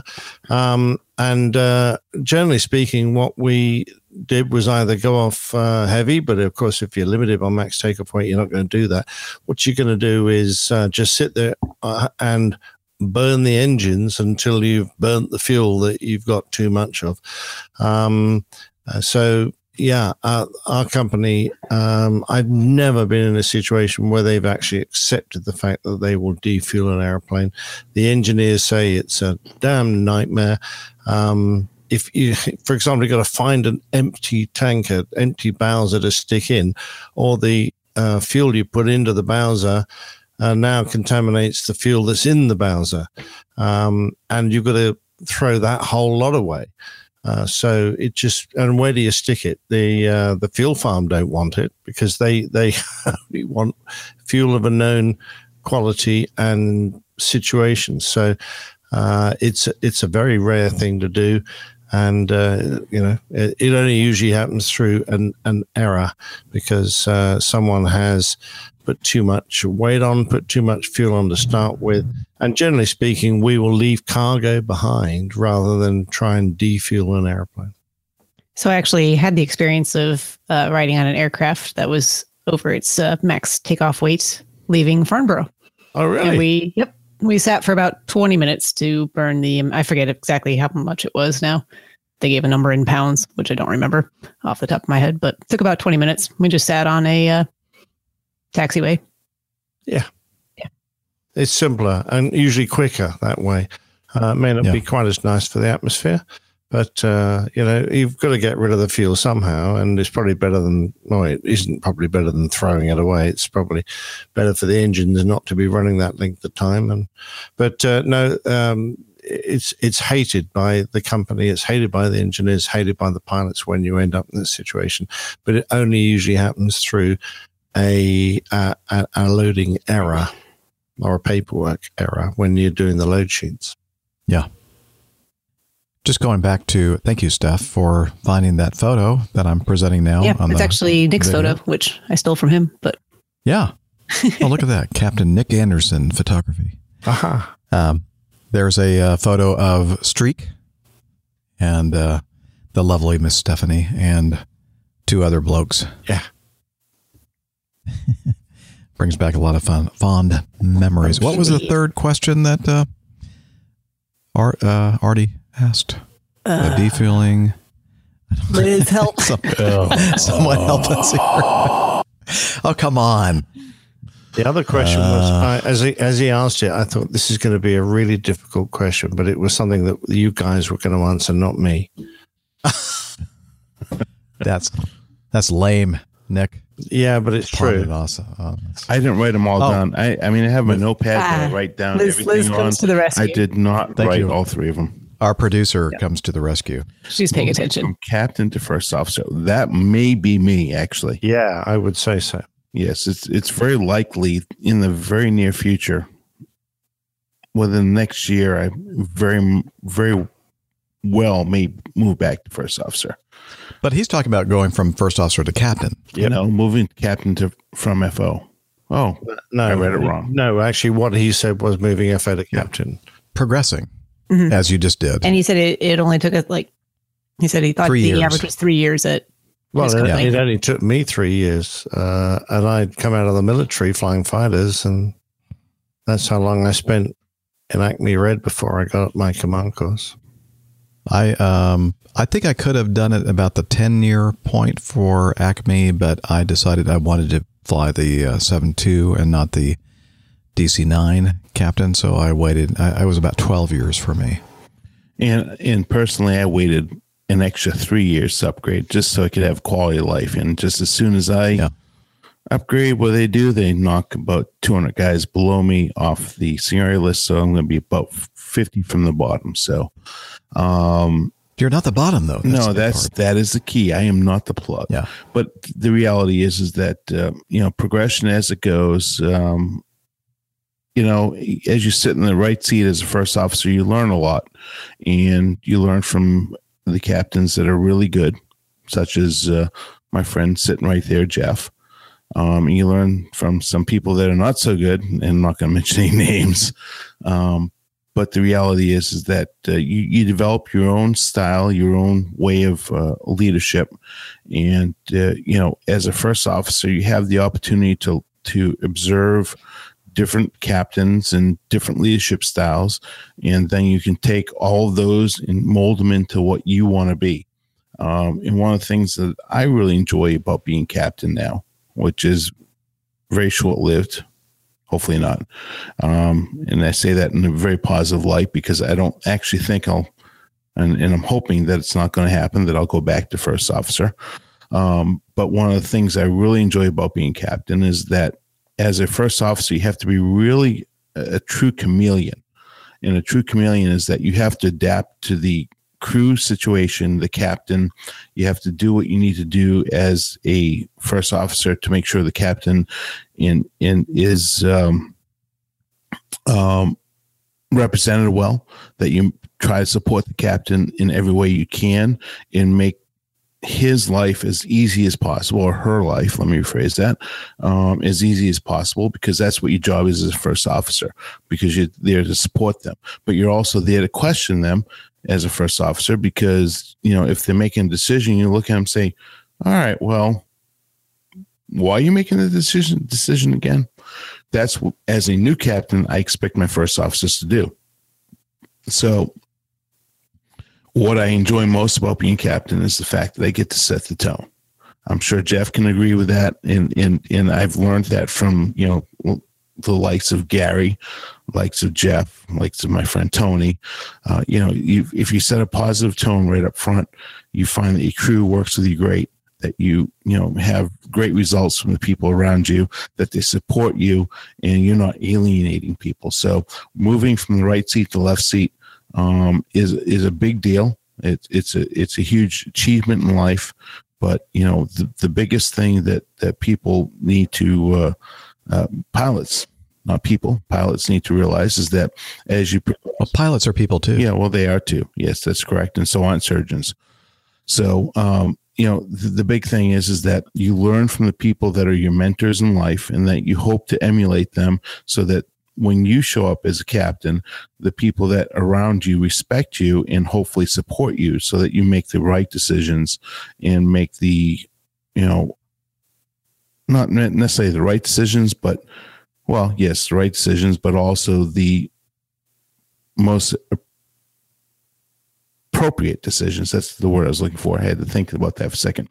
The appropriate decisions in what you are trying to accomplish. And that is, in our business, is customer service and safety. Those are the two things I focus on, safety being number one, customer service being number two. Well said, sir. And I think everybody would agree with this, that, well, at least for Dana and I, the important thing was, as we were new hires at our major airline, we witnessed and experienced what it was like to fly with certain captains and how they managed the crew and how the tone that they set and the way they flew the airplane and the way they interacted with the passengers. And we got to witness that, and then we look at that and think, I'm going to put this in the column of this is the way I want to do it, and I'm going to put, and the bigger column was the one that said, I'm not going to do this when I'm a captain. And then when you become a captain, then you employ all of those things that you've learned over many, many years of being a second officer and a first officer. And I still, to this day, one of the most impressive things for me when I was flying with certain captains was the way they flew the airplane, and when they were hand flying the airplane so smoothly. And even when they were flying with the autoflight system engaged, the way that they flew it, you could, if you were sitting back in the passenger cabin, you'd never know when we were climbing or descending or turning or anything. It was just so seamlessly smooth. And that has always been a really high priority for me. And to this day, I still remember those captains that just impressed me with their flying abilities, and also the ones that were really good at the passenger relations and engaging the passengers and keeping them informed and all that.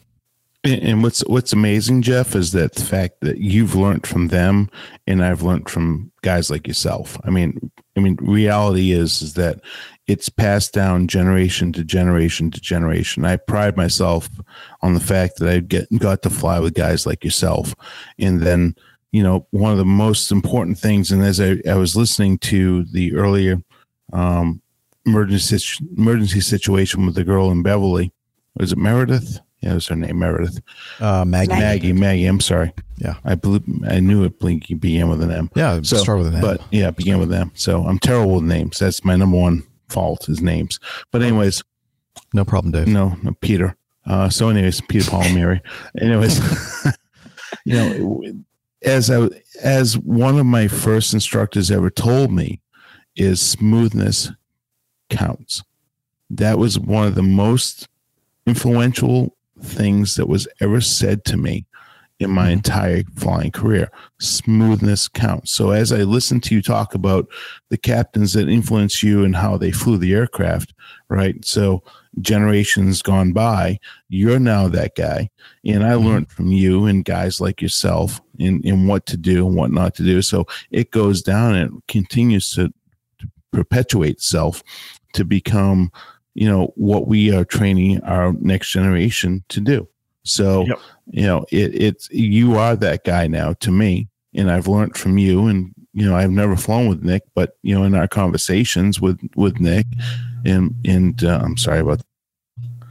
I do apologize for the background noise because that's the garage door being closed.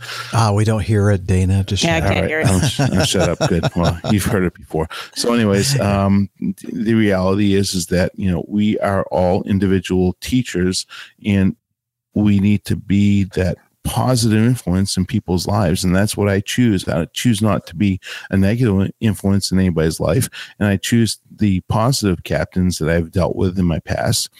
And I choose to emulate those guys versus the people that are naysayers and choose to have a negative cockpit. I say that cautiously because a flight deck is on top of a aircraft carrier. So cockpit is where we work, and that's the bottom line, is that we are coddling, if that's a proper term, the next generation. And I've learned that. That's one of the things as a first officer that I've learned. And I've spent 14 and a half years as a first officer. So I've learned how to be a good chameleon, how to learn from others, and how to emulate the ones that are really successful, as you've mentioned. Yep. Captain Nick. If you're going to crash, make sure it's smooth. So I realized that I sounded a bit arrogant there when I said that I did my command in 3 years. It was true, but it wasn't a matter of skill or ability on my part. It was the fact that the airline doubled its size in 3 years. So commands came around as fast as you could cope with them, as long as you had the hours and you had everyone had the seniority. By then, you were just offered a course and away you went. So, and it was quite a remarkably steep learning curve for me. I really, I didn't find it an easy progression to the left seat by any means. But no, I think it's all great advice. And I think for everyone, it's a slightly different journey. But I think if you've got a decent head on your shoulders and a reasonable pair of hands, I think you've got a good chance of doing it. And I think the advice that Dana has given is brilliant. If you're going to be have a little bit of humility and you're willing to learn from others, then just pick the right people to take the lessons from and follow them, and you'll do very well. Yeah, and Nick, you're not arrogant in any way. I mean, no. I have to say that, listen, you have a lot of great experience in which you built upon, and probably a fantastic captain to fly with. Just the fact that you weren't a first officer for very long doesn't mean you don't have a whole lot of of experience and knowledge to build upon. And that's what I'm finding is I'm flying with some military guys here as of recent, is that days gone old, is that military guys were not very well versed in the civilian world, and that is a small piece of the pie. The ultimate end of the whole story is are you a good captain? Do you care about the people that are around you? Do you support your crew? And do you make the right decisions? Really? So those are the important things. So, the difference between you and myself is that I've spent a long time as a first officer. You have a lot of military experience and a lot of decision-making to go along with that. And I've built upon all the years as a first officer to help me to establish myself as a captain. And I didn't have all those military years and all those defining moments to help me to build my captainhood. So essentially we really are the same. We really are the same. I did not in any way take your comment about upgrading in 3 years as arrogance at all, because this is the industry that we're in. It's just all about timing and expansion and where you are. I think especially now you're going to see people with very quick upgrade times that are coming in. So it's going to be a whole different experience. And then I'm sure at some point, you'll see things swing back the other way again. It's just how it goes.